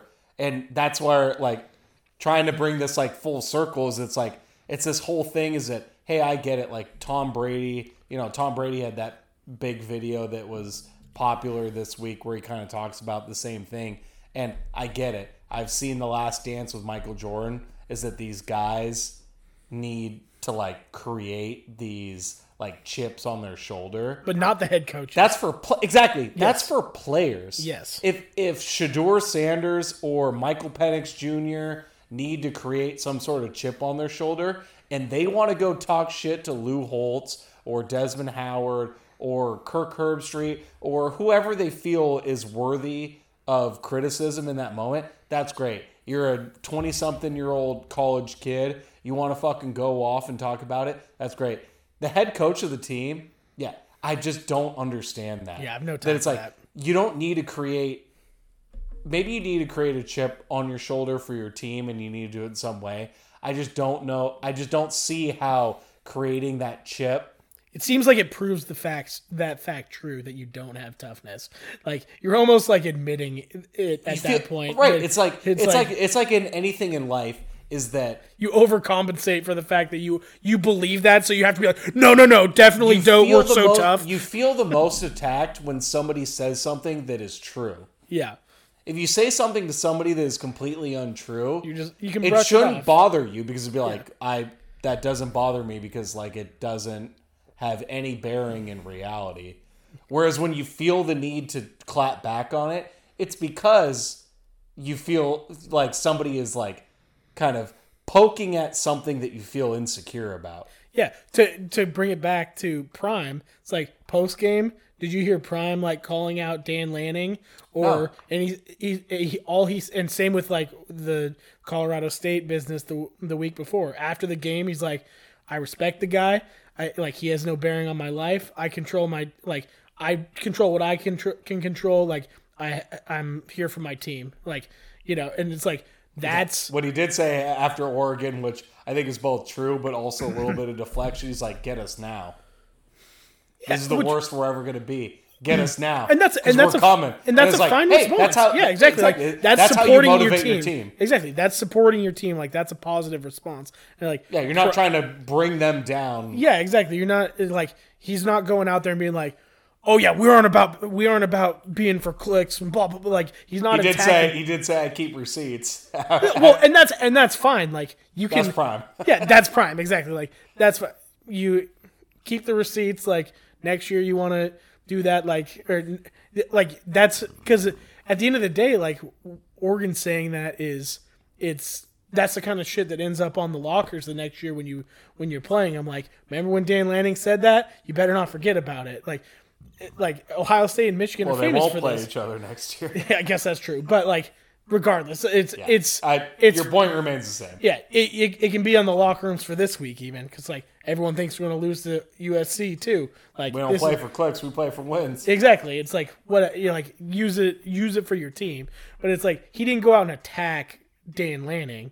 He went and said like he said, I keep receipts. That's fine. Like what the man said's fine. I keep receipts. That's great. Like I control me. And like I'm not gonna go out there and hate on people. That doesn't make anything better for anybody. So the fact that he that Day went out there and said that, I think it's some pussy shit personally. Like haven't heard exactly what it is, but sounds like a man that was attacked because he's lost to Michigan and they've underperformed in that. Like at the end of the day, Ryan Day's job. Yeah. If they go and play like that against Michigan, Michigan will dust their asses. And so at the end of the day, it probably should feel pointed. At the end of the day, if you're the head coach of Ohio State or you're the head coach of Michigan, your job and your job security is defined by your performance against the other team. Yeah. And he has not performed well. Lou Holtz pointed that out and attacked him, even in his senile age. And so he felt threatened. Yeah. And he felt the need that after a big win against Notre Dame to address that instead of prop up his own team. I don't know. Yeah. Seems pretty shitty. Fortunately, we don't have that problem with the Huskies, as we've said, is that Kalen DeBoer has been basically picture perfect through his short tenure with UW, and he added another win to his belt against the Cal Bears this past Saturday in a dominant victory. Honestly, I don't remember what the final score was because, to be fair, it was a 7:30 kickoff. I had a handful of beers, probably more than a handful. Few soda probably pops. 2 handfuls of beers. But 59-32s. 59-32, perfect. What I do know is that I placed a couple bets on that game based off of some of my projections on the last podcast, but more so is that we were there all day tailgating, and I was a little worried about the conditions when we first showed up tailgating. Yeah. Right? It was piss and rain. It was windy. It was kind of miserable, but we don't care. We're seasoned veterans when it comes to tailgating. But at least as far as my bets were concerned, by the time we got into the stadium, it was actually pretty nice out. Yeah. Everything calmed way down. The clouds kind of broke a little bit. It did rain or sprinkled a little bit, but for a Seattleite, that's nothing. Y'all should know that by now. Yeah. It was no big deal. And Penix has got big hands. He was able to handle that ball, no problem. So I laid the lumber on the Huskies to cover the spread and take the over. I wasn't able to parlay them, so I lost out on a few bucks, but still got some wins under my belt, so we'll take that. So just remember the next time I throw out I guess I already threw out a bet for the Seahawks. Yeah. I'd trust me more for college football than pro, but, buyer beware. Also, so I think the biggest thing to note in this game is that for the first time in I can't remember how long, we actually got to the game 30 minutes early, basically. And that was awesome. I think we should do that more. Yeah, it helps when it's a 7:30 kickoff. You have plenty of time to tailgate. Feels like things kind of sneak up on you a little bit with those early games. But man, the Dogs, what a start to that game. I mean, just could not have been picture perfect. Could not have been a better start to the game. First drive, Edouin Ulofoshio, pick 6. Just, as good of a start to it as you can imagine. I think as soon as he crossed the line on that, I hollered at you Dogs by a million, which couldn't have been more true for after that. I want to rope one point in before too, is that you want to know what Eddie Ulofoshio did that I just said on the prior podcast when Penix threw a pick, is that you want to know what he did? He got that ball, and he started running towards the sideline, and he saw the quarterback, and he cut back towards the middle of the field. Yeah. Every defensive player should always do that. You're running down the sideline. Take on the quarterback. When you see the quarterback, I know it's hard to pick him up. Like, hey, it's been many moons since I've worn a helmet and ran with a football in my hands. I get that. But you see the quarterback coming at you, you cut towards him. He doesn't want to tackle you, and that's what Eddie O did. Yeah. He sees the quarterback, he wants cuts nothing back to do towards with him, walks in for a touchdown. Brilliant. I love it. That was such an awesome start. They had the new LED lights going in the stadium. They got it flashing going on. Husky Stadium was rocking even pregame too. Like you kind of felt the energy going. Like the light show was kind of cool. Like the entrances is always cool, and then they got the purple smoke going and everything. But I think the LED lights added a nice little touch to it. It was pretty fun. Like got a little looked great for a defensive touchdown. Yeah, that's exactly. For damn sure. Yeah, exactly. Then Huskies send them 3 and out on the next drive. And because McMillan is hurt currently, you had Roma Dunze as your punt returner, and he proceeds to take that house. And so it was like 83 yards. Yeah, or something 83 like yards to the house. Just looked like he belonged back there. So there's a lot of things we could talk about with the Husky game, but at the end of the day, I feel like they're favored by a lot of points. They win. We can break down a couple other aspects of the game, but my first point that I want to bring up about this Husky game, Roma Dunze goes house on the punt return, and he also had a big game receiving the ball. And I think I told you this in the stadium. And this is the first kind of talking point about the Huskies. Michael Penix is now tied, I think, with Caleb Williams for odds-on favorite to win Heisman. I'm here to argue that Roma Dunze might actually be the better Heisman candidate for this team. And this was really the game that, in my mind, showed it. I know Michael, it's a quarterback award. I get that. Devonta Smith won it a few years ago. Yeah. Different scenario, though. Yeah. He didn't have a quarterback that was... Bama didn't have a quarterback that's throwing for 500 yards a game like Michael Penix and is about to throw for 50 touchdowns. So I get it. It's not going to happen, right? Yeah. But I do think it's worth mentioning that Roma Dunze, I think, is honestly as good of a Heisman candidate as anybody else that is in the country. He proved it with that punt return. I'd love to see him get more action in that regard. Yeah. I mean, what is it? The Bednark is the wide receiver award? I think so. Is that right? I would think that he's got to be the favorite at this point. Oh, we didn't even talk about this with the Ohio State game, is that Marvin Harrison Jr. got hurt in that game. Oh, did he? I didn't realize that. That is unfortunate for him, but it does help a Dunze's It would probably put a Dunze in the driver's seat. It'd be really cool if if a Dunze can continue to do what he's doing now, and maybe you throw in another special teams play like that in there, where if he has 2 punt returns for a touchdown and then continues to put up the kind of numbers to have a seat at the Heisman table and get both. I don't think it's that far-fetched. Get both him and Penix in New York at the same time in December. That would be pretty special and a really cool thing for the to see Huskies. for Good for DeBoer's recruiting.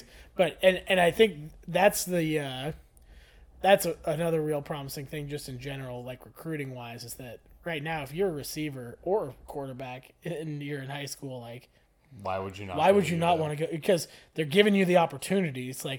Your best guys are out there on punt return, on kick return, and you're getting yards too. The offense is special. So why would you not want to come play for the Huskies especially if you're on the West Coast, but anywhere? Yeah, I think that's definitely a good point.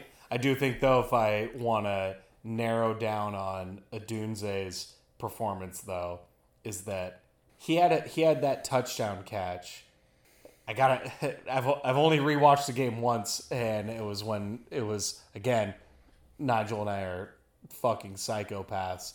So this game kicked off at 7:30. We drank the entire day, watched the game, and then came home, and then we started watching the replay when we got home. So my memory is a little fuzzy. But he had that touchdown catch that, personally, I think is one of the greatest catches I've ever seen in my life. Yeah, where he goes with swivel hips on it. Yes. Yeah. We live in a day and age in football where I don't want to minimize the athletic ability of other people, but like you think like Odell Beckham Jr.'s catch where like he sticks it one-handed.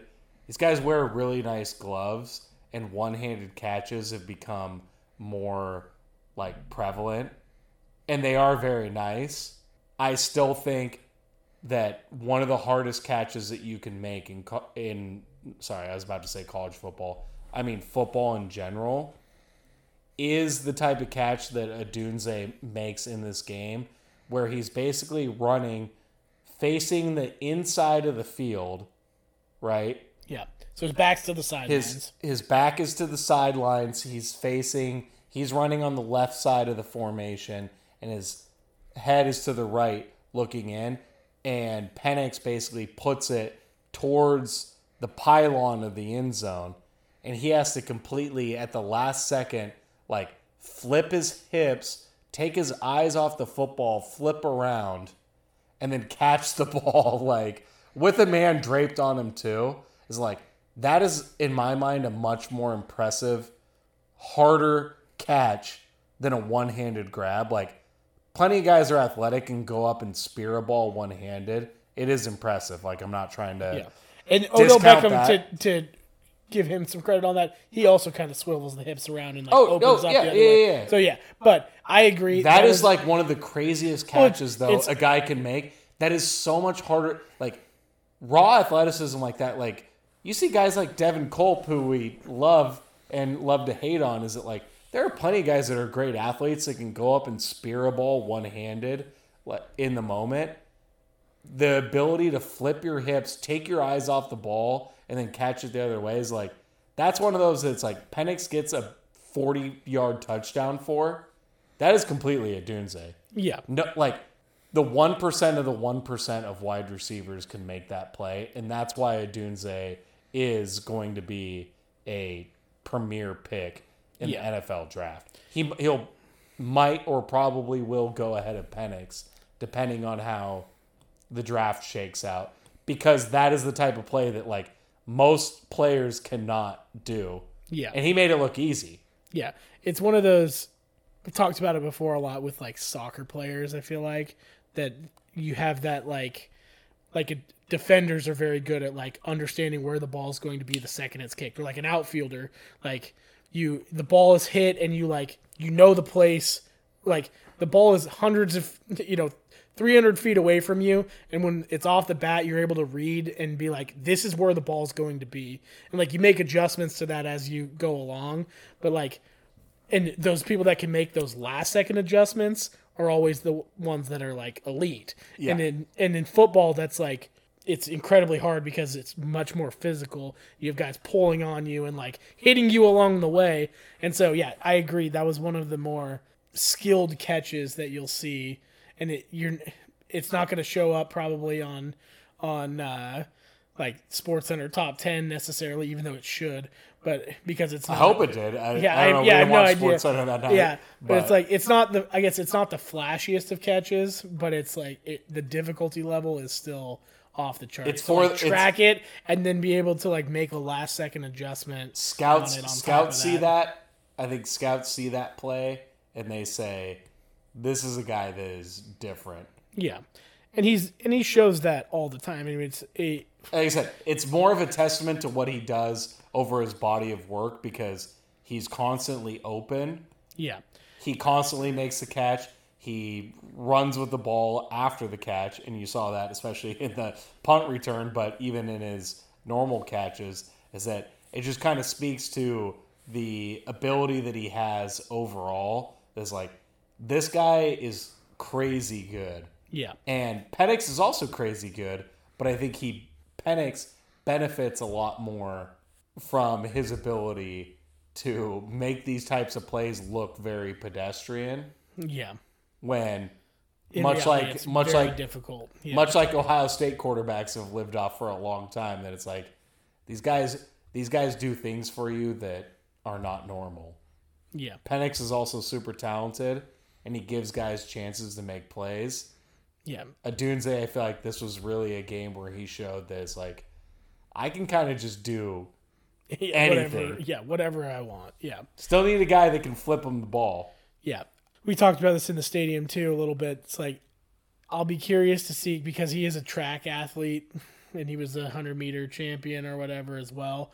And so it's going to be really interesting to see, like, when he, like, I don't want to go too far ahead again because, like, the season's still going on. But it's going to be very interesting to see, like, how I assume he's going to know how to run properly and, like, run in, like, a track style setting for the 40.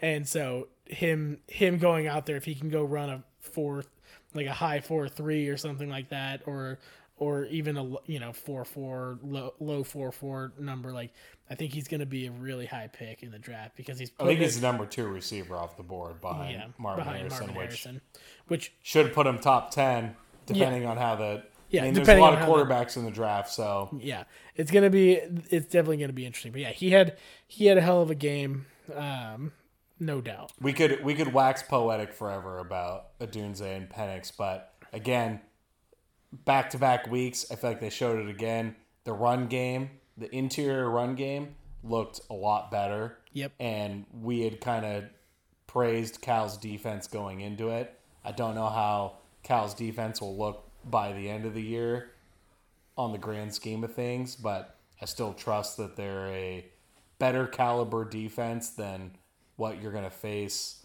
the majority of the season. Yeah. And they look good. Dylan Johnson looks really good. Yeah. Yeah. And your D-line looked good. Like, your run stopping looked good in that game. Part of this is because the Huskies had jumped out to such an early lead. It's like you put Cal in the position that they definitely didn't want to be in, which was we have to pass to get back into this game. Yeah. It's like that's the last thing that Cal wants to do. They want to slow it down and run it on you all game, and you force their hand by getting a defense. Penix didn't touch the ball until there was 5 minutes left in the first quarter. Yeah, and then still managed to have 300 yards by halfway through the third quarter. So they continue to do their thing, and they put themselves in a chariot situation for sure. But when they did run the ball, D-line looked good. Defense tackled. Dom Hampton got a pick in that game also. Yeah. Dom Hampton, I think, is a guy that we should. Game. I think Dom Hampton is a guy that we should touch on for a second. We're kind of bouncing around. Dom Hampton, I think, is a guy that we off the podcast give him flowers all the time. And we've talked about how, I think we've talked about on the podcast in the past, that he's one of those guys that we're always looking to see him pop off the page, and he kind of hasn't. And some of that, I think, is a testament that he's doing a good job because guys don't target him. Yeah. I think he's moved back to that strong safety spot, and he's also starting to look like the guy that I always thought he would be, which is a legitimate NFL talent with his size, with his hitting ability, with his coverage ability. He is making plays constantly for this team. Yeah. Yeah, he's looked fantastic, especially the last couple weeks. He helps out everywhere. He's hitting guys in the run game. He's making plays in coverage. He's getting picks. He just seems to be kind of all over the field right now, which is exactly what the Huskies need. I think the problem is that they put him in that Husky spot, which is basically like a big nickel, to try to put him closer to the line, basically as like a hybrid linebacker, safety, corner type of spot, which his 6'2", 6'3", 225-pound frame would say that he's a perfect mold for that. But he kind of just got eliminated from the game, I feel like, a lot last year. That now he's just playing like a true strong safety spot where he's further away from the ball. He can come down on it. And he can come down the field and play downhill constantly. And he has coverage skills, and he showed that in this game by getting his first pick in a long. That might be his first career pick. I think he's. I don't remember seeing one since we saw him do it in the spring game. Yeah, years ago, 2-3 years ago, whatever. It's definitely his first interception in a long time on the field, if ever. Yeah. But he is playing more downhill. He's lighting people up. Yeah. He looks like the player that Marquise Blair was supposed to be for the Seahawks. Yeah. Which also in turn is supposed to be like your Cam Chancellor type of player. Yeah. That like this guy is just a absolute enforcer, but oh, by the way, he's also like a pretty good coverage player. Yeah. Like he can do that too. He's not just a one-trick pony. And I feel like he's back to where his role should be. Further away from the ball, playing downhill, and I don't know. I think the sky's the limit for that guy. Yeah. He's got all the physical traits, and you're starting to see it pop off. Really excited about what Dom Hampton is going to do for the rest of this season. Yeah, he really is that guy that I think makes this defense actually really good. Yeah. When he's playing at the level that I think he's currently playing at. Yeah, and every good defense needs an enforcer on it. And I think he's easily the biggest hitter on the team. Exactly. Like looking ahead, I'm looking a little past Arizona here for a second, just to for a reminder. Like reminds me a little bit like maybe of Azim Victor from years past, where it's like, let's go against Oregon and have Dom Hampton go dump someone on the first play of the game and like put them on their behind and like be the enforcer type. That's really the thing that I think this Husky defense has been better about this year, but will be interesting to see when they play against the top talent. Is that yes, exactly that. Is that you're playing more sound. You have talent at a lot of positions, but what separates any defense, right? Most of the people that listen to this podcast, we're all Seahawks fans. We know about it. You need to have guys that just hit people, that put the fucking fear into the offense that they don't want. They don't want to run plays. Yeah, exactly. And Dom Hampton, I honestly think, is that guy, and he's got to do it. Yeah. It's like you said, you play Oregon, guy runs across the middle. They're pretty stringent on like personal fouls and stuff these days. You know, it's a little bit different game than it was, 10 years ago. But go plant somebody. Yeah. And let them know. And then you got to let them know afterwards. And I know Dom Hampton can handle that part of it. Yeah. He has that part on lock. Yeah. One more. Actually, I have two more guys I want to highlight real quick, too. But one in particular. I thought that Tuli Gasanoa had his best game as a Husky. And he's had numerous good games.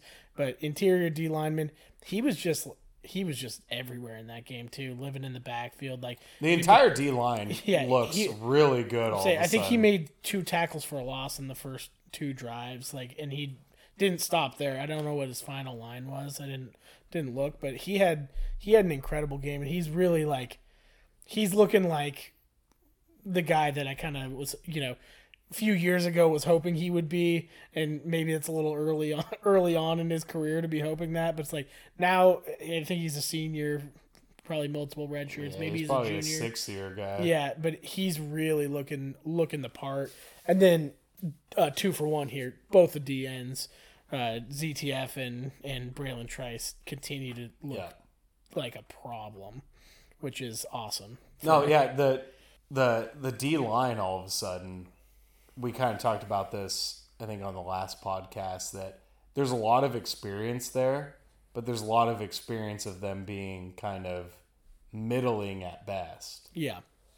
I trust their ability because they're big-time recruits and they've played for a long time, but you just haven't really seen them pop. Like, ZTF has popped off the page, obviously, and so has Braylon Trice, so I'm not talking about those guys, but some of the more interior guys, like Latuli Gasanoa. Yeah. But now you're kind of seeing, and I got to think that some of this is that new coaching staff last year.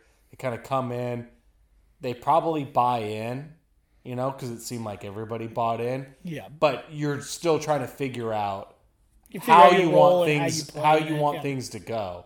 Yeah. And now you're really seeing like the fruits of all of it is that the defense honestly looks amazing. Yeah. There's still some pockets, and there's been a ton of injuries.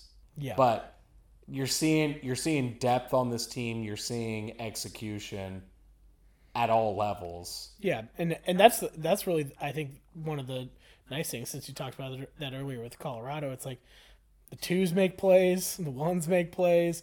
Like there's plenty of room to make plays on this team. Like everybody's eating right now, and like you still haven't faced a super elite team, but like that's always just a good sign in general when it's like when Carson Bruner steps in, you have no worries that he's going to be a serious issue on the field, like any of those guys. So it's looked really good so far. I guess put it that way. Yeah. One last thing I want to mention on the Huskies, and we can do a quick forecast for the Arizona game. I would be remiss if I didn't mention the fact that I do think that this Husky offensive line, it's seen some injuries. Dare I say, I think it's getting better now. That Parker Brailsford, redshirt freshman that started the year at right guard, has now moved to center because Mateo Mele got hurt at center. And I love Mateo Mele. And this is no indictment on him. Yeah, he was player of the week the first two weeks for the offense. Yeah, he's a good player, but I think based off of what I've seen from Parker Brailsford at center, the guy is an absolute monster. I don't know if you saw that clip. I sent it to you on Twitter. Yeah. Where he literally, he's got like a nose tackle right over the top of him, and he snaps the ball, and he literally just one hand punches him back. Hand shit cans the dude. Yeah. And then on top of that is that you got the Hatchett brothers that have, I think it's mostly Girian Hatchett, who's the older of the two brothers. But you got the Hatchett brothers that are kind of taking some reps at right guard. Two kids out of Ferndale. One's, they're different classes. One's older. Landon's a true freshman. Yeah, Girian's a redshirt sophomore or something like that.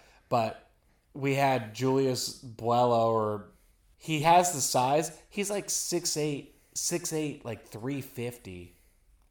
And so you'd think that he's good, but I just don't think he's as mobile where you have Girian Hatchett, who's more 6'2", 300 pounds. And now I think you're starting to see this run game really pop because of the fact that these guys are they're still big. They're still 300 pounds. They're still big offensive linemen. I even saw they get Nate Kalepo, left guard out of Rainier Beach, who's also huge. He's 6'5", 330. Yeah. They got him pulling on runs right behind Girian Hatchett. And I think you're starting to see this run game get better because offensive line is starting to actually materialize a little bit. And you have kind of guys that have different strengths in there. And you're getting these younger guys in there that really fit the mold of how we want, because we are a spread offense that passes most of the time. So you don't just need big hosses up front.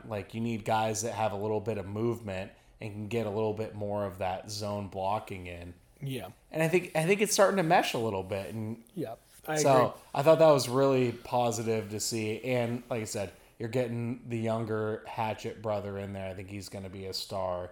Yeah. Too, moving forward. So, a lot to be excited about up front. Shifting attention now to Huskies' upcoming game at Arizona. Dogs are always in trouble in the desert. That's probably the easiest way to put it. They come in as, I think, 17.5-point favorites was the last I saw. Desert after dark. Desert after dark. It's another one of those that I really think it's really good to show. 18 is what I've got now. But, yeah. 17.5, 18, whatever. Really shows, I think it's going to show a lot about what Kalen DeBoer is about, because again, this will be a real like measuring stick for how good the Huskies are. They go into a bye week after this game, and then they play the Ducks. I really think that this performance will tell me a lot about what DeBoer and this Husky team is, because like prevailing perception or fact, I guess it's not even perception, it's fact, is that, like you said, dogs after dark in the desert, never good. Yeah. DeBoer, Whether it's in the after dark or not, like last year you lost a game at Arizona State in the desert at Tempe. Like now you got Arizona after dark, like always, like just perennial funky things happen. Like team plays a little off. I'll know that DeBoer has this team completely ready to be championship contenders. If you go cover and if they go out dominate. and just butt fuck Yeah. Arizona. Yeah, I couldn't agree more with that. I'm not going to say that they're not championship contenders if they struggle in this game, because like that is kind of the MO of the Huskies in the desert. It's tough for them. It always has been. So, you know, they struggled against Arizona when they went to the college football playoff. Yeah. You know, they barely squeaked. They won in overtime. Yeah, they barely squeaked by that game. I'm not going to say that it's like you're dead in the water if you struggle against Arizona, but I think it would tell me a lot about what this program has going on if they go out there and just completely dominate like they've done in every game. It's supposed to be 84 degrees at kickoff. That should be great. Yeah. But interesting matchup. You know, they got Jane DeLora, former quarterback for the Cougars. Another absolute fucking dirtbag of a human. Yes. So, yeah, that's a... Hopefully Trice and ZTF and all of those folks go ahead and give him the hits he deserves. Yeah, seriously. That guy's an absolute piece of shit. Not only is he an absolute piece of shit because he and another one of his friends did some highly... I don't know if I want to even say this on the podcast because it's so vulgar and fucking awful. Sexually assaulted. Yeah, Sexually assaulted a female violently. Yeah, horrible fucking human. Shouldn't even be playing football realistically. But on top of that he's a dirtbag fucking human. He also like really kind of fucked the Cougars over too, which like fuck the Cougars in general, but like just how like just goes to show what a piece of shit he is. Like what he went and allegedly at least went and met with Arizona like while he was still on the team, like during the season before their That's when they went and played at like the Santa Fe Bowl or whatever. Yeah, exactly. Like, he went down in New Mexico. He went and like took money from Arizona and then like went and met with Arizona and then immediately after announces a major NIL deal with them. He also quit on the Cougars and quit halfway through the bowl game. Yeah, halfway through the bowl game. This guy sucks. Like, the guy's Husky should go and absolutely. Is that and all of that honestly is peanuts to the first part of that. Is that like the guy is just a piece of shit. Yeah. And he shouldn't be playing quarterback in college football. Oh, and he planted the WSU flag. He's the last person to beat the Huskies in the Apple Cup. So and planted the WSU flag at the 50-yard line. Again, so I think there's a special. That's all peanuts. Yeah, all peanuts compared to what he's done outside of football. And I hope that ZTF plants his ass in the ground and fucking makes him hurt because he's an absolute piece of trash. They should hurt him. They should make Arizona hurt. That team sucks. Yeah. Usually I don't condone anyone getting hurt in a game, but fuck Jaden DeLora. He's an absolute piece of shit. And fuck Arizona for sweeping it under the rug. They're trash.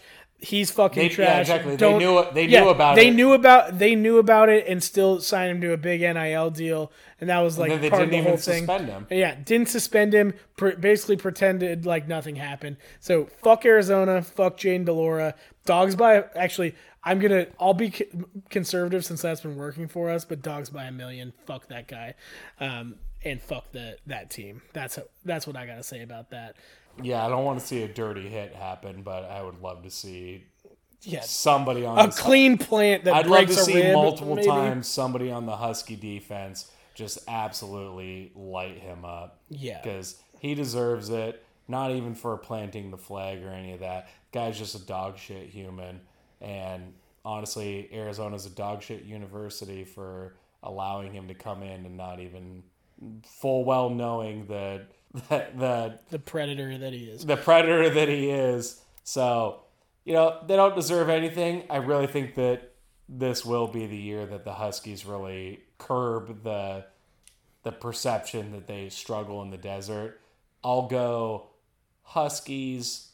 How about 58-28 with a lot of garbage time points by Arizona. 58-28. 58-28. I think that's a good number for me. Okay.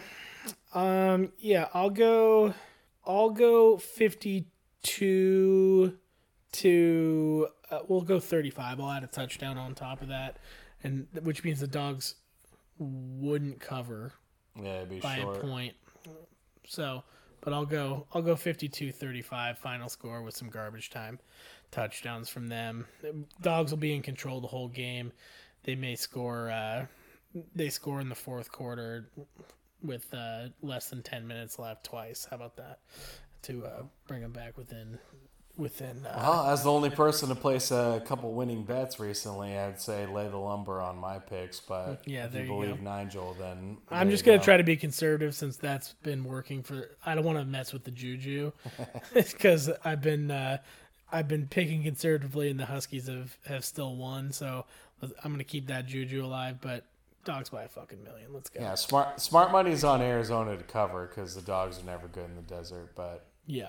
if you believe in this Dogs team, you'll take them by a million, just like I am. Let's go. All right, last but certainly not least, we got to talk about the Mariners. We've kind of been reluctant to riff on them, extensively the last few weeks. A lot of that is because they've, kind of been in a little bit of a downward spiral. We also haven't had Tanner here, and part of me feels like, when I talk Mariners baseball, like I want Tanner to be a part of it. So it's been a little bit of a struggle lately, especially because they're not playing well. We kind of left off our Mariners talk basically saying that, similar to how I'm saying now, they're in a little bit of a downward spiral, but at the end of the day, they can control their own destiny by going out and you played the Rangers, and then you get the Astros, and then you get the Rangers again. Well, they went ahead and got swept by the Rangers, and now, as it stands today, as we record, they lost Game 1 against the Astros. They won Game 2 against the Stros, and they're going to play on Wednesday for the rubber match. We're recording before that game, so obviously we don't know how that game will go. But at the end of the day, it really feels like, again, as you said before, they control their own destiny. They kind of just need to win out to secure their spot. There's probably a million scenarios where this team can win or lose here and the Mariners can win or lose this way and they'll still get in. But realistically, they just need to go out and win the rest of their games. So how you feeling about the Mariners' chances right now, Nigel? Got to be honest, I'm feeling a little bleak about it. Winning all your games in baseball is obviously very tough. Fortunately for the Mariners, you are at home, so you're gonna have full stadium, people packed in, rocking. There's no worries there that it's not going to be a good atmosphere. The other thing that I'm worried about is just that the Rangers have kind of had our number this year, and so, and they showed that in their end of the home matchup for them when we were on the road, and so it's all on the line here, and I think that for one, you have to win this game against the Astros coming up, which will be done by the time you guys are probably hearing this podcast, unless you're listening tomorrow night and we get it out that quick. That's a must win, obviously. And then I think you probably need to win 3 out of 4 minimum for a chance at the wild card after that.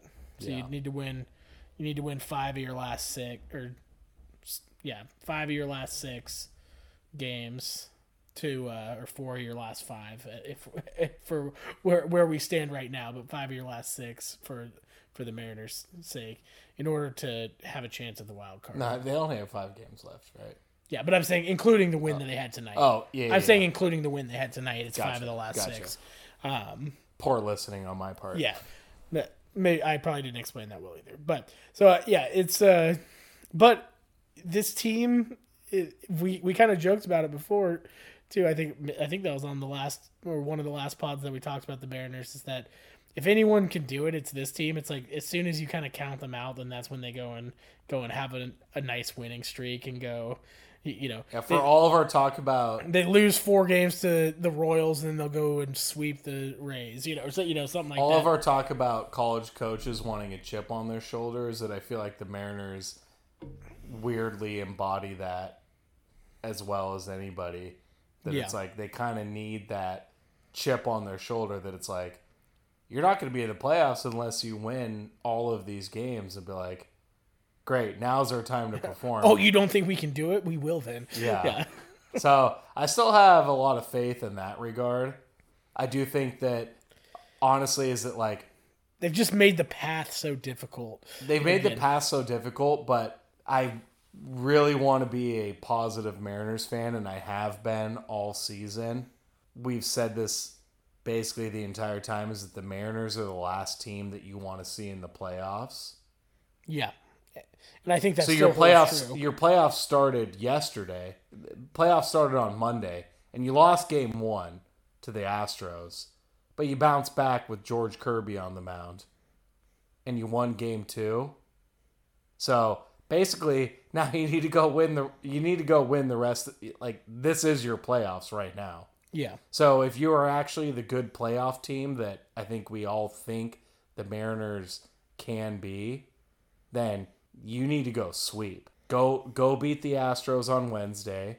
Like you said before, you'll be hearing this after this game happens, most likely. But then you need to go in to this series against Texas. Even if you lose the game against the Astros on Wednesday, please don't. But even if you do, please go sweep the Rangers. And there's a million scenarios that can play out that say whether or not you're in the playoffs.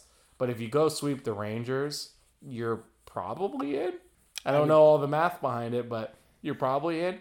You need to be this playoff team right now. Yeah, if you sweep the Rangers and you win tomorrow, you're definitely in. Well, I was saying if they lose tomorrow. If they lose tomorrow. Then go sweep the Rangers and you're still probably in. Yeah. So as it stands, they're a half game back on the Astros. So if you beat them tomorrow, you go up a half game on them, which is the last wild card spot. I don't really care about any of that. I think the Mariners just need to prove that they are, because part of this is that we've talked about before, is that you've put yourself in a position now that it's like you're just fighting. You're fucking R. Kelly. You're fighting for your fucking life. Yeah. To just get in the playoffs. But ultimately, that's not what I want from this team. I want them to be a World Series contender, because I honestly think that they can be, because they have the pitching. Go win the rest of your games. Go win all of them. Yeah. Yeah. Tell these, because there's a good chance that you win the rest of your games and you make the playoffs. There's a decent chance that the Rangers and the Astros will also be in there, depending on how Toronto plays.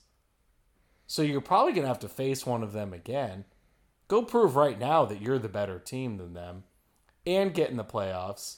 And then go prove once you play them in the playoffs that you are the World Series contender. I heard an interesting thing today in kind of talking about what you just said, like no one wants to play the Mariners. And I'm curious if they'll kind of go into this mode now that there's 5 games left in the season. It's that you have your 3 starting pitchers, and then you basically have the combination of Wu and Bryce Miller that you pitch them interchangeably in a game, and basically move to a 5-man rotation where you have your 3 your starters in Gilbert, Kirby and Castillo, and then you have Wu and Bryce Miller face 9 batters. They face 18 batters basically. They go through the lineup twice. Yeah. Basically. And then if during that point you get to the bullpen, or a point where you need to go to the bullpen, you do that. But it's like the idea becomes basically you go to a 4-man rotation with, or a 3-man rotation. 3-man rotation, but with Wu and Bryce as your 4th pitcher, as like an interchangeable, like as soon as one of them, basically their cap is 2 times through the lineup, and if anything goes wrong, the other one just comes into the game right then. And then I think you're at that point that and that's what I said. This is playoff baseball. Yeah, exactly. At this point, you need to start implementing your playoff strategy now. Yeah, and so I'm curious if they'll actually do that, or if they're just going to go more traditional. Like Logan starts tomorrow's game, I believe. Is that right? I don't know. Yeah, I guess I don't know either, but I would assume so, since you've had Kirby go tonight and Castillo went the night before. So I assume it's Logan's time up. So yeah, I'll be curious to see if they implement that rotation style now, and like basically your playoff rotation right now, because you have 4 games left. Yeah, because you have 4 games left. Like, guess what? You're going on short rest. Like Castillo, you're gonna have to pitch on 4 days rest. Like, tough break. Yeah, and I think all hands on deck. Like, you have to do whatever you can. Yeah. It'd be great if they could come out, again, this is all going to be post-fact by the time any of you listen to this, but it'd be great if they can come out against the Stros and just, hang 7 or 8 against them early in the game. Yeah, and kind of coast through. And kind of coast through and save some arms. But, yeah, definitely. Now's not the time to worry about your arms anymore, though. It's postseason baseball. Like, you gotta do whatever. Yeah, I'm just saying you don't want to waste the pain. In a perfect world, you don't want to be burning a bunch of arms. Yeah. On you don't want to go Wednesday. into like a 13 inning extra inning game to win that and have to use every pitcher. That would be the real hole in the sail that would sink this ship. Yeah, it'd be nice to. The offense needs to show up tomorrow and go take care of business. That's the real deal. I don't know what else there is really to say about it. It's just like you have no other choice but to win. You have to win to get in. It's all on you. Everything's in front of you. Like, you just got to go take it. You're a couple games back from everybody. Like, just go win. Don't leave it up to other teams making the decision for you by counting on them to lose games when you lose or anything like that. If you go win every game, then you don't have to worry about any of that, and you'll be in. Yeah, baseball's an interesting sport that I still grapple with sometimes because it's such a long season. It's 162 games. So I think a lot of people kind of look at that and say, oh, well, don't drop games here or there. But at the end of the day, it's like you're kind of in this very more similar in my mind to an NFL season where it's just kind of like I guess right now as we record, you got 5 games left in the season. Go win. Yeah. Like you have the parameters set in front of you. You know what is needed to get where you want to go, which is the playoffs, and then that's a whole other thing. Yeah. Like, just be better than your opponent now. Everything else, we could do an entire podcast about where the Mariners drop games here or there. None of that really matters. You're in a position right now in a dead heat race with 2 other teams in your division. You're playing one of them right now, and you play the other one in your next series. Yeah. The ball is in your court. Go win. Yeah. Go prove that you're the better team, and you will get what you want. Yeah. So there really is no excuses. We can, like I said, we can make a whole podcast about how they should have signed this person, they should have done that, this guy's not performing. None of that, personally, in my mind, matters at this point. Yeah. And I don't think it matters in any of their minds either. Exactly. It's just... This is where you should have the chip on your shoulder. Yeah. Like that type of podcast, in my mind, it just speaks as like, these guys should have that chip on their shoulder. Yeah. Yeah. I think the biggest thing is that it's going to take somebody stepping up and making a play in the big moment. Like, you're going to need Julio. Like, you need your big players to make the big plays. They proved that they can do that all through August. And part of that was they just were exploding on offense. But, like, right now, it's Julio time. You gotta go out there and, like, you gotta go 3 for 4 and account for a couple of runs and a couple of ribbies. Like, you just have to. You got to go be that guy. Big players make big plays at big times. Exactly. And, like, now's the time. I don't think if anyone's questioning that Julio isn't a big player, you're blind and you know nothing about baseball. Like, all of you that were hating on him earlier in the season because he started off slow and these crazy asses on Twitter or whatever that were like, we need to trade him now.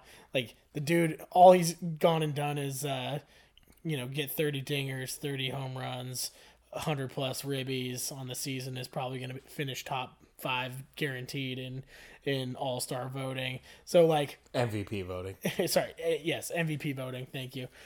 So he is a big player. It's time. Like, this is the time when it's games on the line. You got a reliever. They should be scared of you, and you need to make them pay for it.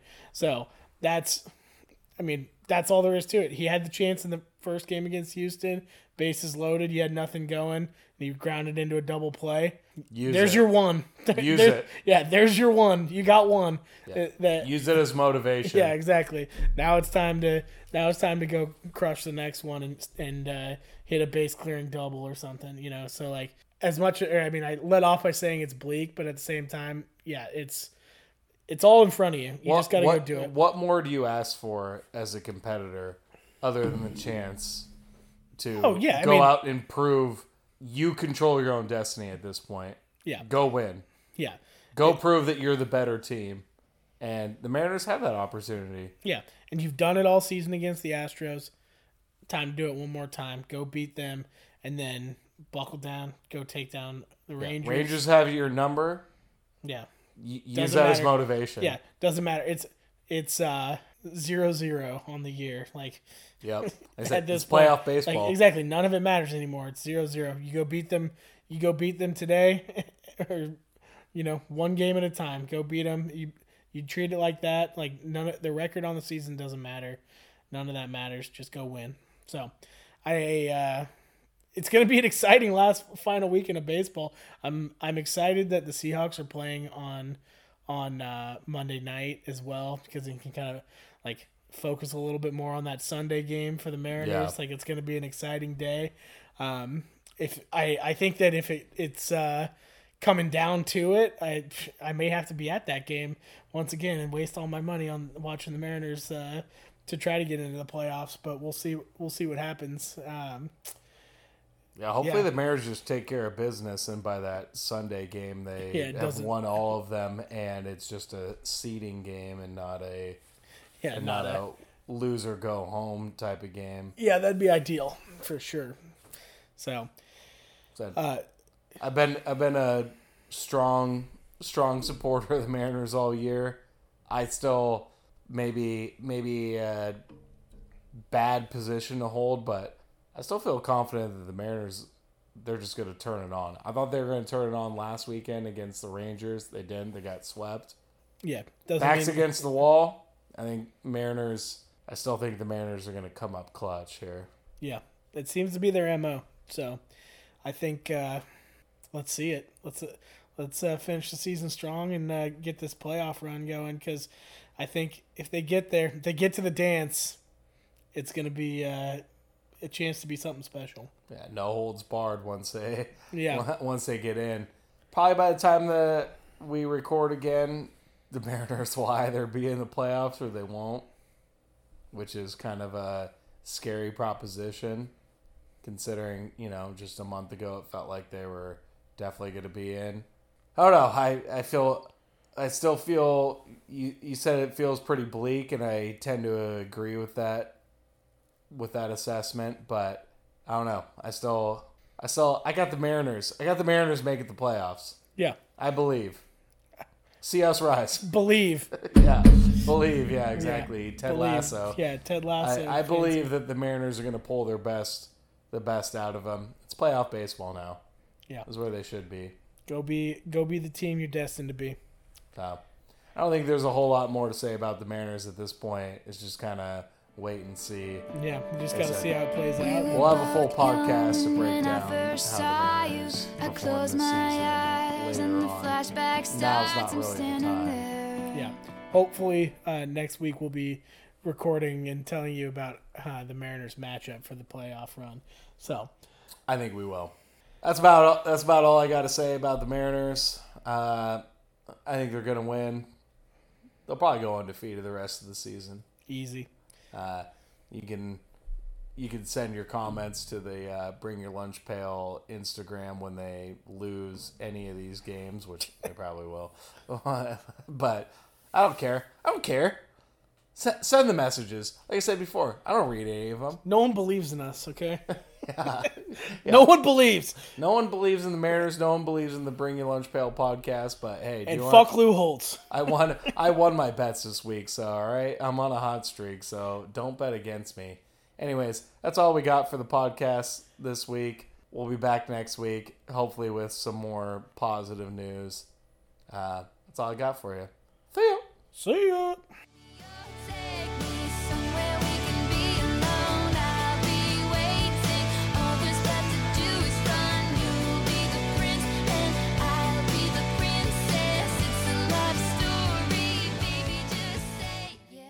On the yak.